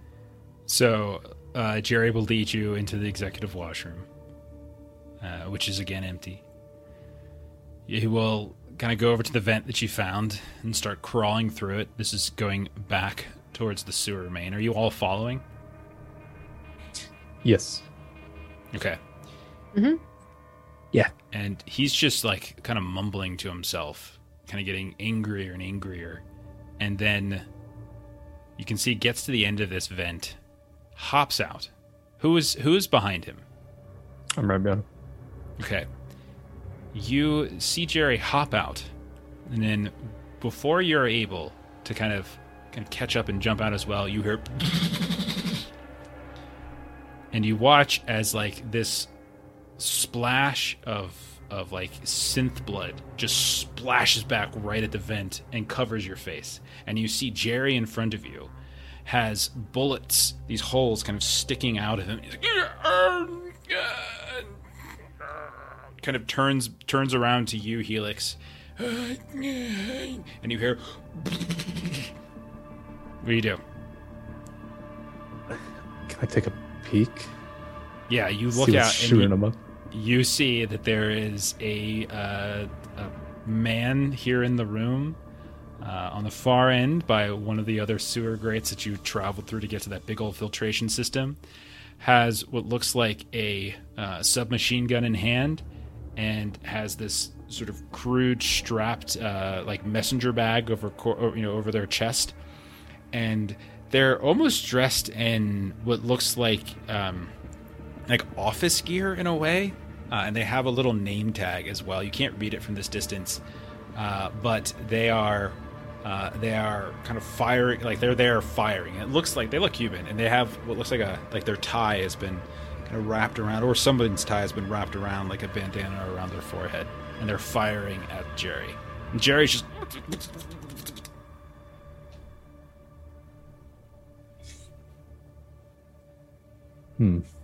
Seeing Helix kind of pause there, Lico's going to jump up and pull Jerry back. Okay, well, it's a vent, so Helix was the next, so it's kind of up to Long to do something.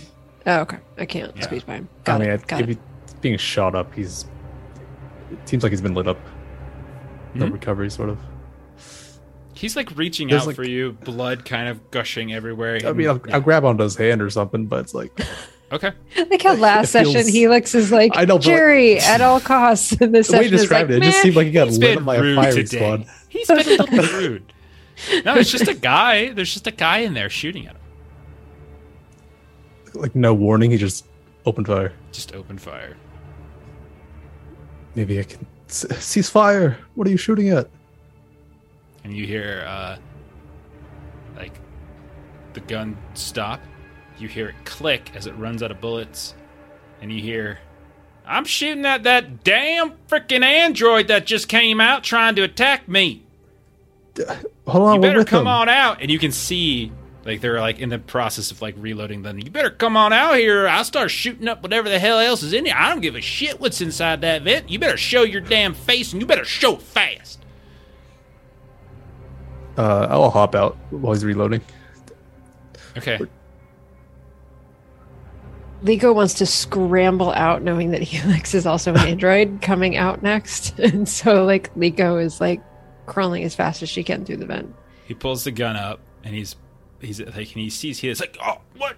No. He's with us. He's with us. That first one was from here, but That's one of he's them with us. fallen ones, man.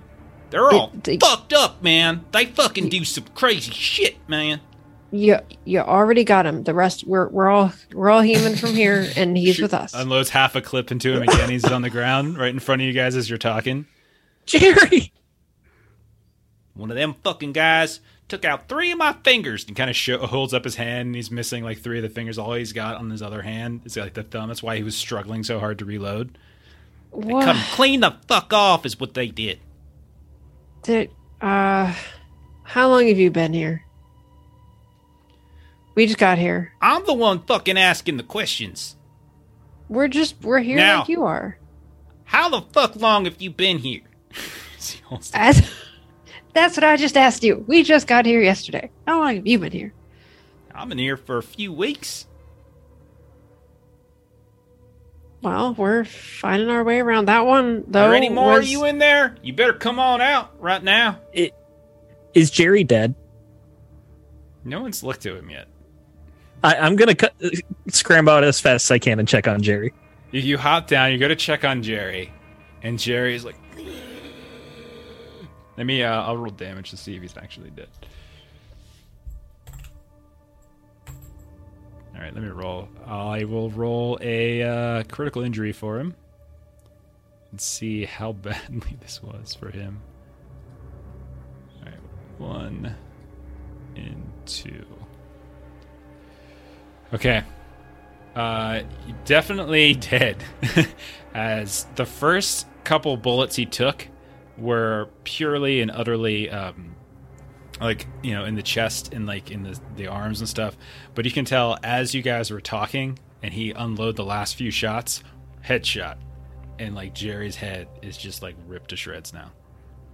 I'm pulling my submachine gun. You bastard, you killed Jerry. Okay. And he's like, Oh, shit. turns towards you. Okay, roll a speed check. Are you going to fire or are you just pulling the gun? Just pulling. Mexican standoff is what I'm going for. Okay, so somebody else have a gun up? Lico, back me up here. She would be pointing it at you, though. Like, How? do you know how Mexicans Okay. Good, Leo. What's up? How visible would Leo be if he like peeks out from the vents with his tranq pistol? I would say It's probably 50-50 whether he can see you. There's a lot going on now. He would probably normally see you, but because there's now a gun being pointed at him, it's probably you might be able to get away with it. Okay. Menton might try to just trank the guy. All right. So what we'll say is roll a speed test to see if you can peek out and fire the trank gun before he sees you. We do have a couple advantage left if anybody needs advantage. I'll take one if that's okay. Otherwise, I'll have failed. So I'll try once more. Failed again. Okay. Yeah. So you go to come. You're sneaking out. You're kind of leaning. The trank gun comes out, and you see that the guy swings the gun in the direction of the vent. Like, oh no, you fucking don't! You pull that trigger, I'll pull this one, and I'll tell you, this one's gonna hurt a hell of a lot fucking more. And so he's not aiming at you now, Reed. I'm stepping closer with my submachine gun, just going right up to him. What do you want to do with it? Put the gun down. Put it down. Put it down. You fucking put your guns in. He holds his other hand up. That's just the finger and the thumb up at Leo, and he's got the freaking man. You all fucking what the fuck, man? Why are you defending this thing, man? This thing's cruel, man. There's horrible fucking things. What the hell's wrong with you all people? You put your gun down, man. I ain't put mine down. You fucking put yours down. Liko is going to swing around and pull out her vibasheti and just be like, listen there. I understand you've lost a couple of fingers, but I think you can still count. We outnumber you. So how about you drop the gun?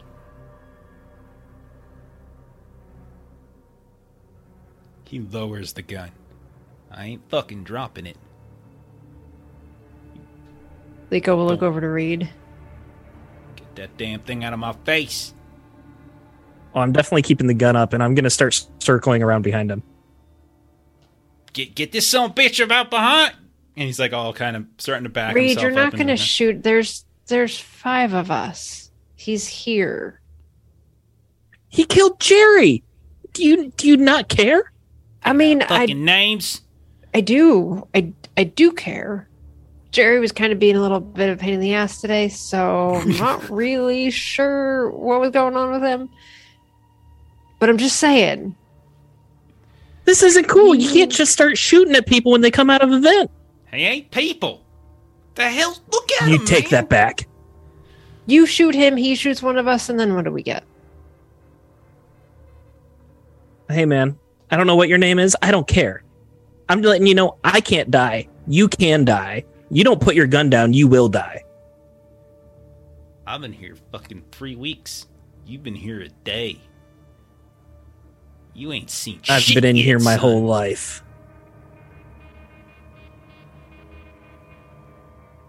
You see the gun comes up again. You one of them infiltrators, ain't you? And he fires the gun. Oh, crap. It's All right. okay, guys. I can't die. Yes, you can. I was thinking about having Leo put a second hand with the revolver out to make it seem like there was another 16? person in the vent. 16. That's a 16. I fucking hit him. 16. All right. I freaking hit him. What's the damage on this stupid thing? What is this? A submachine gun? 2d10. All right. 3 fires. 8 points of damage. That puts me into my second wound. Oh boy. Go ahead and open up the wound table for gunshots.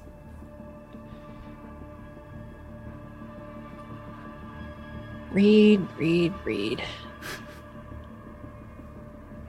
I never said I can't be hurt. I said I can't die. You're bleeding +1. So what that means, I think I have that written somewhere. Where did I put it? Yeah, so bleeding stacks. So bleeding, you take 1 damage every round until the bleeding is stopped. It stacks. So if you're bleeding and you gain bleeding +1, now you're taking bleeding +2, etc., etc. So you'll continue to lose damage until someone stops it. To stop bleeding, you can roll a test, like a field medicine or something like that, as an action. Failure does not stop the bleeding. Critical failure increases the bleeding, and critical success stops the bleeding and restores 1d5 health. Or if you just have a first aid kit, you could use that as well. Anybody All right. have first aid? I'm shooting back first. Oh, We never got a chance to resupply, and we haven't found any. So, you were given a lead on where the med place was. The rest of you, what are you doing? Reed just got shot. You guys can all act now. I'm going to try and shoot him with the trank pistol again. Yeah, go ahead. Is it still a speed? It should be your normal. So it should just be a combat test since you're firing a shot. Oh, okay. I did the speed. It was just more of a can you fire it before he saw you. Gotcha. So roll combat, and if you have any skills to get bonuses for that, you're welcome to use those. I missed. Okay, so you fire, and it just dinks off the wall and clicks to the ground. Helix or Reed or Liko, what do you do? Oh, I'm definitely shooting back with the submachine gun. All right, go ahead.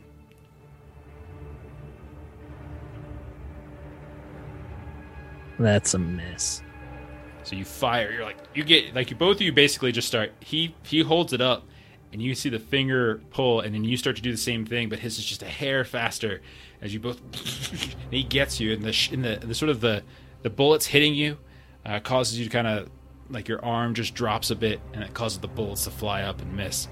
Liko and Helix. Liko wants to hit him upside the head with the spanner. Okay. You took out your. That's fine. Go ahead. Because you were using your Vibra Shetty. Oh yeah, can I switch and hit him Yeah, it's fine. in one round? All right, Yeah, go ahead. all right. So that would be strength, I believe. That is a miss. Okay. So you go at him, and he just ducks under, and your spanner smashes against the wall. Helix. I'll just toss maybe some debris at him to distract him a bit. Okay. Sure. If you're just looking to roll if you're just looking to sort of distract him to maybe like give him maybe a disadvantage or something on his shot on the next turn, that's fine. All right. Helix is using pocket sand. So you just kind of grab because you're in a sewer. Don't forget, you're in like this like sewer main. So you just get this grime of stuff and just chuck it at him. And we'll say it kind of gets up in his, kind of smashes him in the face. So that doesn't hurt him, but it's going to distract him to the point where his next shot will be at disadvantage. Now he's turning his attention towards Reed, and it looks like he's going to fire again. All four of you roll a speed test. If you succeed, you get to go before he shoots. If you fail, you don't get your shot off, or you don't get your action off. I rolled an 80. I failed. Okay, 3 fail. so you're taking too long to reload. You're trying to reload the trank. I rolled exactly what I needed, a 39. Okay, so you'll be able to go. Reed? I rolled a 41. Would athletics or military training count? Absolutely.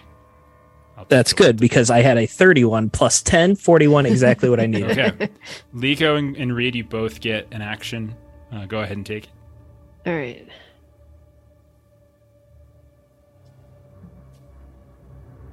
Are you going first, Liko? Sure. I'm trying to hit him upside the head again. And failed again. With a crit fail 66. So that's the thing. Okay. Yeah, it is. So with your spanner? Yeah.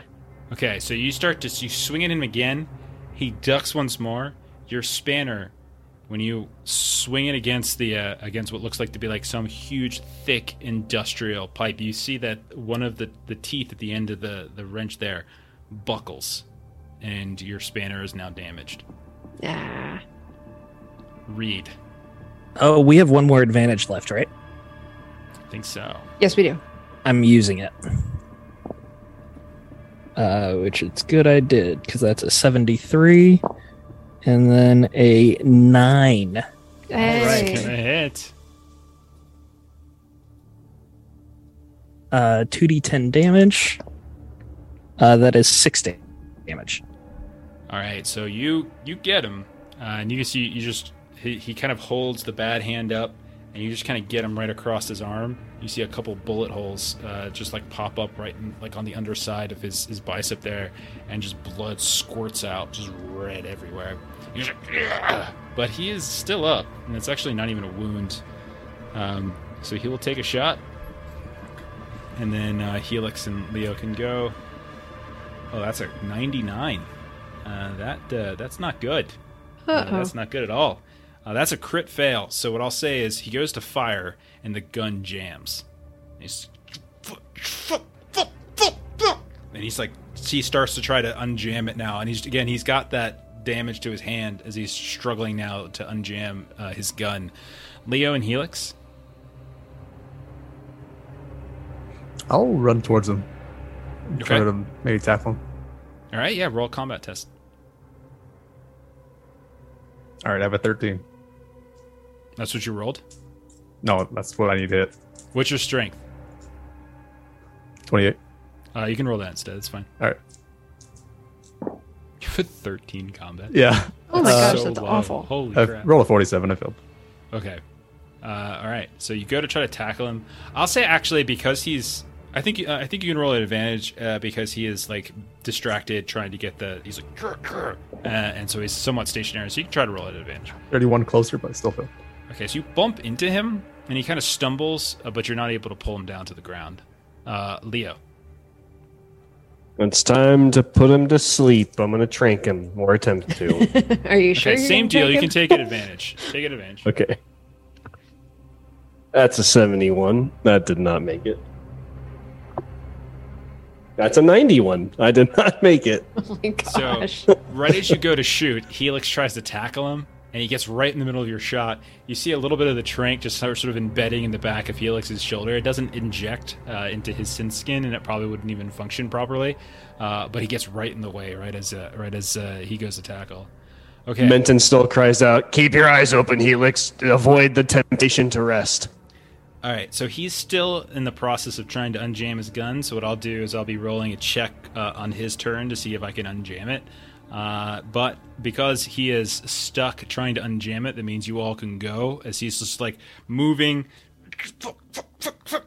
and trying to like hide and dodge out of like everyone swinging at him and tackling him and shooting him. But you all can go as he's moving around and he's trying to get his gun unjammed. Can I do a strength check to basically just try to separate him from his gun? Yeah. Yeah, just wanted like. You mean knock the like gun disarm away. him? Yeah. Yes. No, Derek, separate from the The gun. words I said meant the same thing. Which one of us has been up since 4?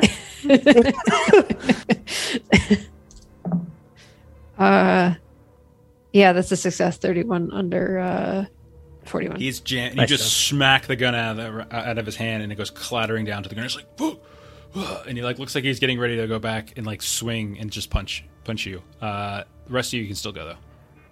Yeah, I'm rushing forward with my submachine gun because I don't want to hit anyone. So I'm just going to try and get the muzzle up as close to as I can to him and pull the trigger.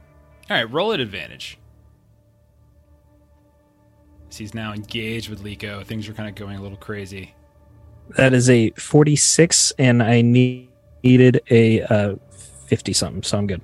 All right, roll damage. Rolling horrible for damage though, 6 again. Okay, that's enough though to get to a hit this time. Get to a gunshot wound. Let me roll his.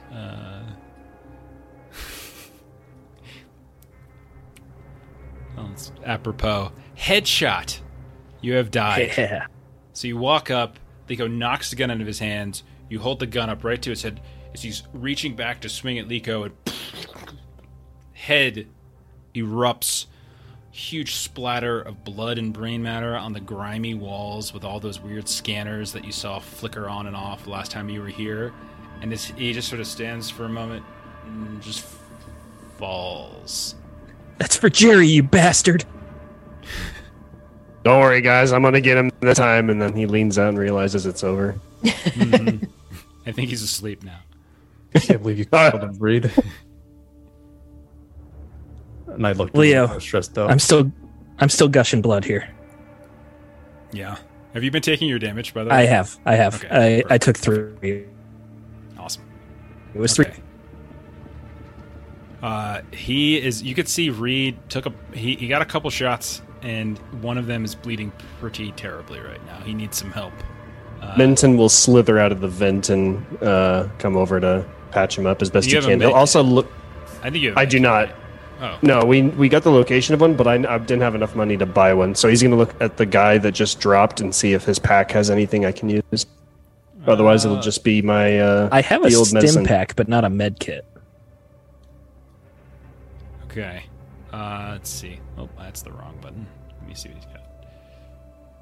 Why is that not rolling properly? There it goes. Okay. I can also pull the bandages off of his fingerless hand and reuse those. Okay. So you find in the pack, he has a pack.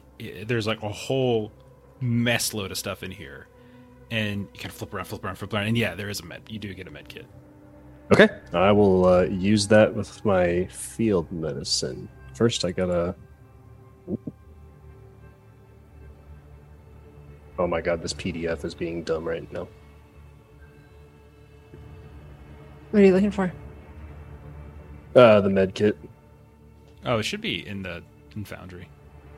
Just go in the items directory. Just type Oh yeah. for a search. It should be in there. So it is a first aid kit, is what it's called specifically. Oh. So it's an assortment of bandages and treatments to help stop bleeding. So literally, you're just using the bandages. And so what I just said we're going to use is we're just going to use number of uses is going to be based upon die steps. And so it's going to start at a D8. And so anytime you go to use it, roll the D8. And if you roll a 1 or a 2, we reduce the die size down to D6. Gotcha. We're ripping something off of what was in Forbidden Lands for really. I rolled A5. Okay, so yeah, you still have D8. So every time you go to use it to staunch bleeding like that or treat minor injuries. Perfect. Okay, but you managed to staunch the bleeding. Now, there's a bunch of other stuff in here. You also have there also is a submachine gun on the ground. Minton's not going to touch that since he can't hit anything with this combat score of 24. I'd like to take the ammo for the submachine gun, if not the actual gun. If someone wants the gun, they can have it with the ammo. He's got I'm terrible 4 at clips combat. of ammo in the bag. Clips or shots? I think it's clips. One clip has 5 shots. Yeah, you're good. 4 clips. Jackpot, baby. Are you going through the bag then, Reed? Yeah, if I think there's more ammo in there. I'm probably doing it as Menton's trying to patch me up. So, yeah, as you're there and he's wrapping stuff around you. Hold still, damn it. You You lead. start pulling some other things out. You find the ammo.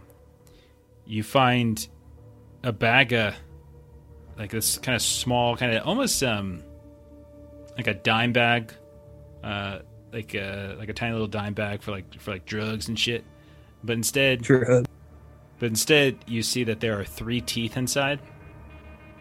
You find what looks like a black urn, and it's about yay big. It's got a little thing on top, kind of keeping it enclosed.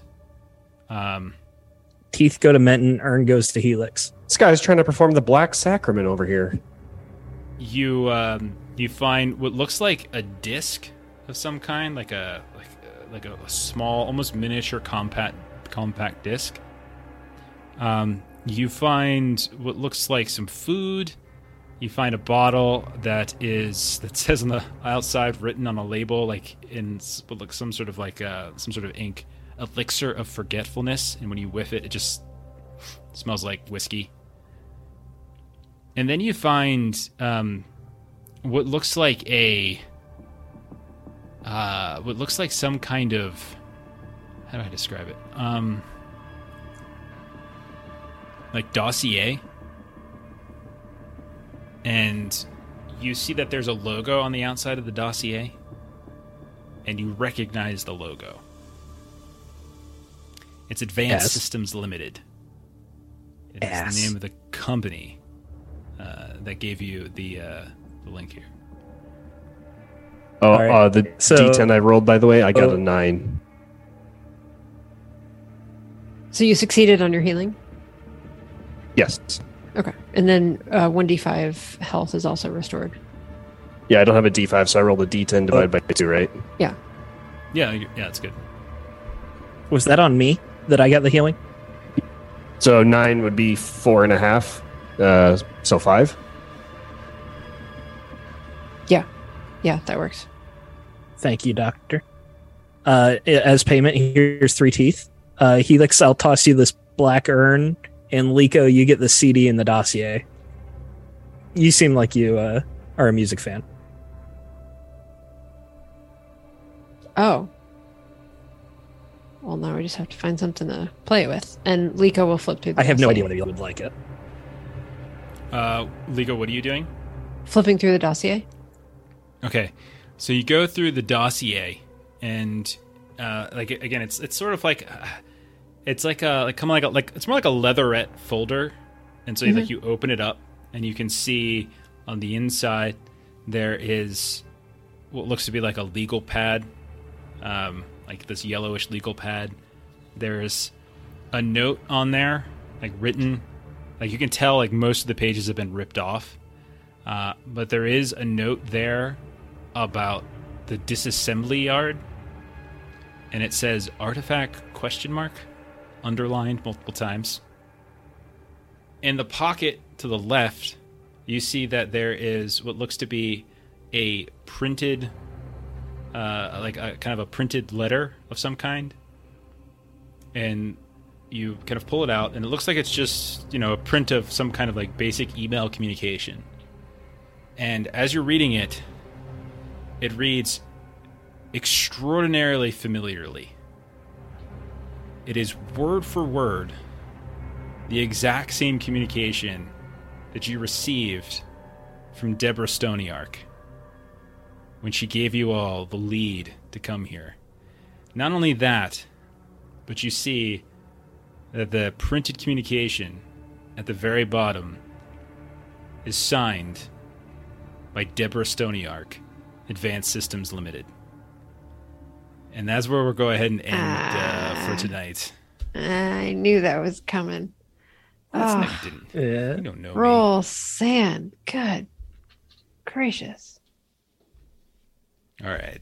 It's like We'll the go ahead. rise and fall of Jerry over these last 2 episodes. Oh my gosh. It's pretty fun. It was pretty fun shooting him. I wasn't expecting him to just get blown up like that. Yeah, I You did were not like, appreciate that, Jeff. What's happening? There's like Oh, 100 that of them. sucks. They're all just the same. That's what I heard. Can't you just recycle them and stuff and just put new personalities? That's what I heard. Oh, goodness. Rick and Morty, infinite realities. Yeah. All right. So yeah, Oh, that'll goodness. be it for now. I didn't want to get too far in since we don't have our good friend Ashley here, and so now we can go kill the Minotaur next time when she's around, and so you can see what the labyrinth is like, because it's pretty Oh my gosh. spectacular. This is going to be awful and scary. Oh, is David Bowie going to be there? Could be Jennifer Connelly. Melissa knows that she's one of the. I would leave Melissa for Jennifer Connelly. She knows. I am She's aware. well of this. aware of this, and she's okay with it. All right. I imagine- don't know if she's okay with it. Jennifer Connelly, DC looked like he joined the cult. I heard something about Jennifer Connelly Sorry. NPC join a cult. That Yeah. was the sentence I heard. I imagine Jennifer Connelly is what the NPC looked like that had me join the cult. Yes. Still nothing. Okay, ignore me. Keep going. Yeah. Jennifer Connelly is what the NPC looked like who made you join a cult. At the very beginning. Yeah. You, Yeah, that sounds right. That's someday that's going to come back. And You guys could have gone back. Right, It's been right. roughly 24 hours at this point. You definitely could have, right? yeah, it could be like, Sonorico, you told us this stuff about the Minotaur, and then we had a conversation with the Monarch who kind of had a different take on the Minotaur. Explain yourself. Sure. You guys could do that. You're welcome to leave at any time. I wasn't stopping you. You guys were stopping yourselves. All right, that's it for tonight then. Thank you for everyone who hung out tonight. Thank you for those of you who are watching this later on YouTube or listening to this in podcast version. We'll be playing again in a couple weeks. Hopefully we'll see if we can do some more with this Minotaur storyline. Thank you, John Maxut. Appreciate it so much. Jerry was being a dick, so, I think it's okay. It's fine. Plus, there's a whole bunch of them, back in the Reforming Suite. You can just find another. It's okay. But you guys got to talk to the Monarch tonight. You got a job. You got a couple jobs. We did. Yes, we did. So many side quests. Yeah. Listen, this, like I've said to you guys before, like I have a lot of random tables and things and encounters, and that's what I'm rolling. And you guys are allowed, do what you want. Do what sounds cool. Ignore what you think sounds stupid, and just go from there. And that's how it's gonna go. We're just going to park ourselves in front of one of those Edo. walls and just have a conversation with whoever writes on the walls. Thank you, Matt. Thank you, Edo. All right, tomorrow, let's see what we got tomorrow. Melissa and I are over on Grim and Perilous Place, as we're playing some Fallout in the earlier parts of the day. Afternoon, we'll be back here playing One Ring on our own channel, as per usual. And then Monday we'll be back to Deadlands. So you can kind of, it's Deadlands, right? Yeah, it's a Deadlands Monday. So come back and watch us do some Weird West. Why don't we announce your game tomorrow, Steven, when your internet's better? Sounds good. Yeah, I was going to do it tonight, but I figure you'll get halfway through and no one will understand what it says.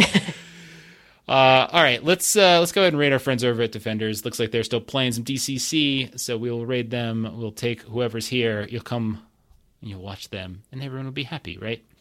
Have a great rest of your weekend. Hopefully, come out and see us tomorrow. And we'll see you next time. Bye-bye.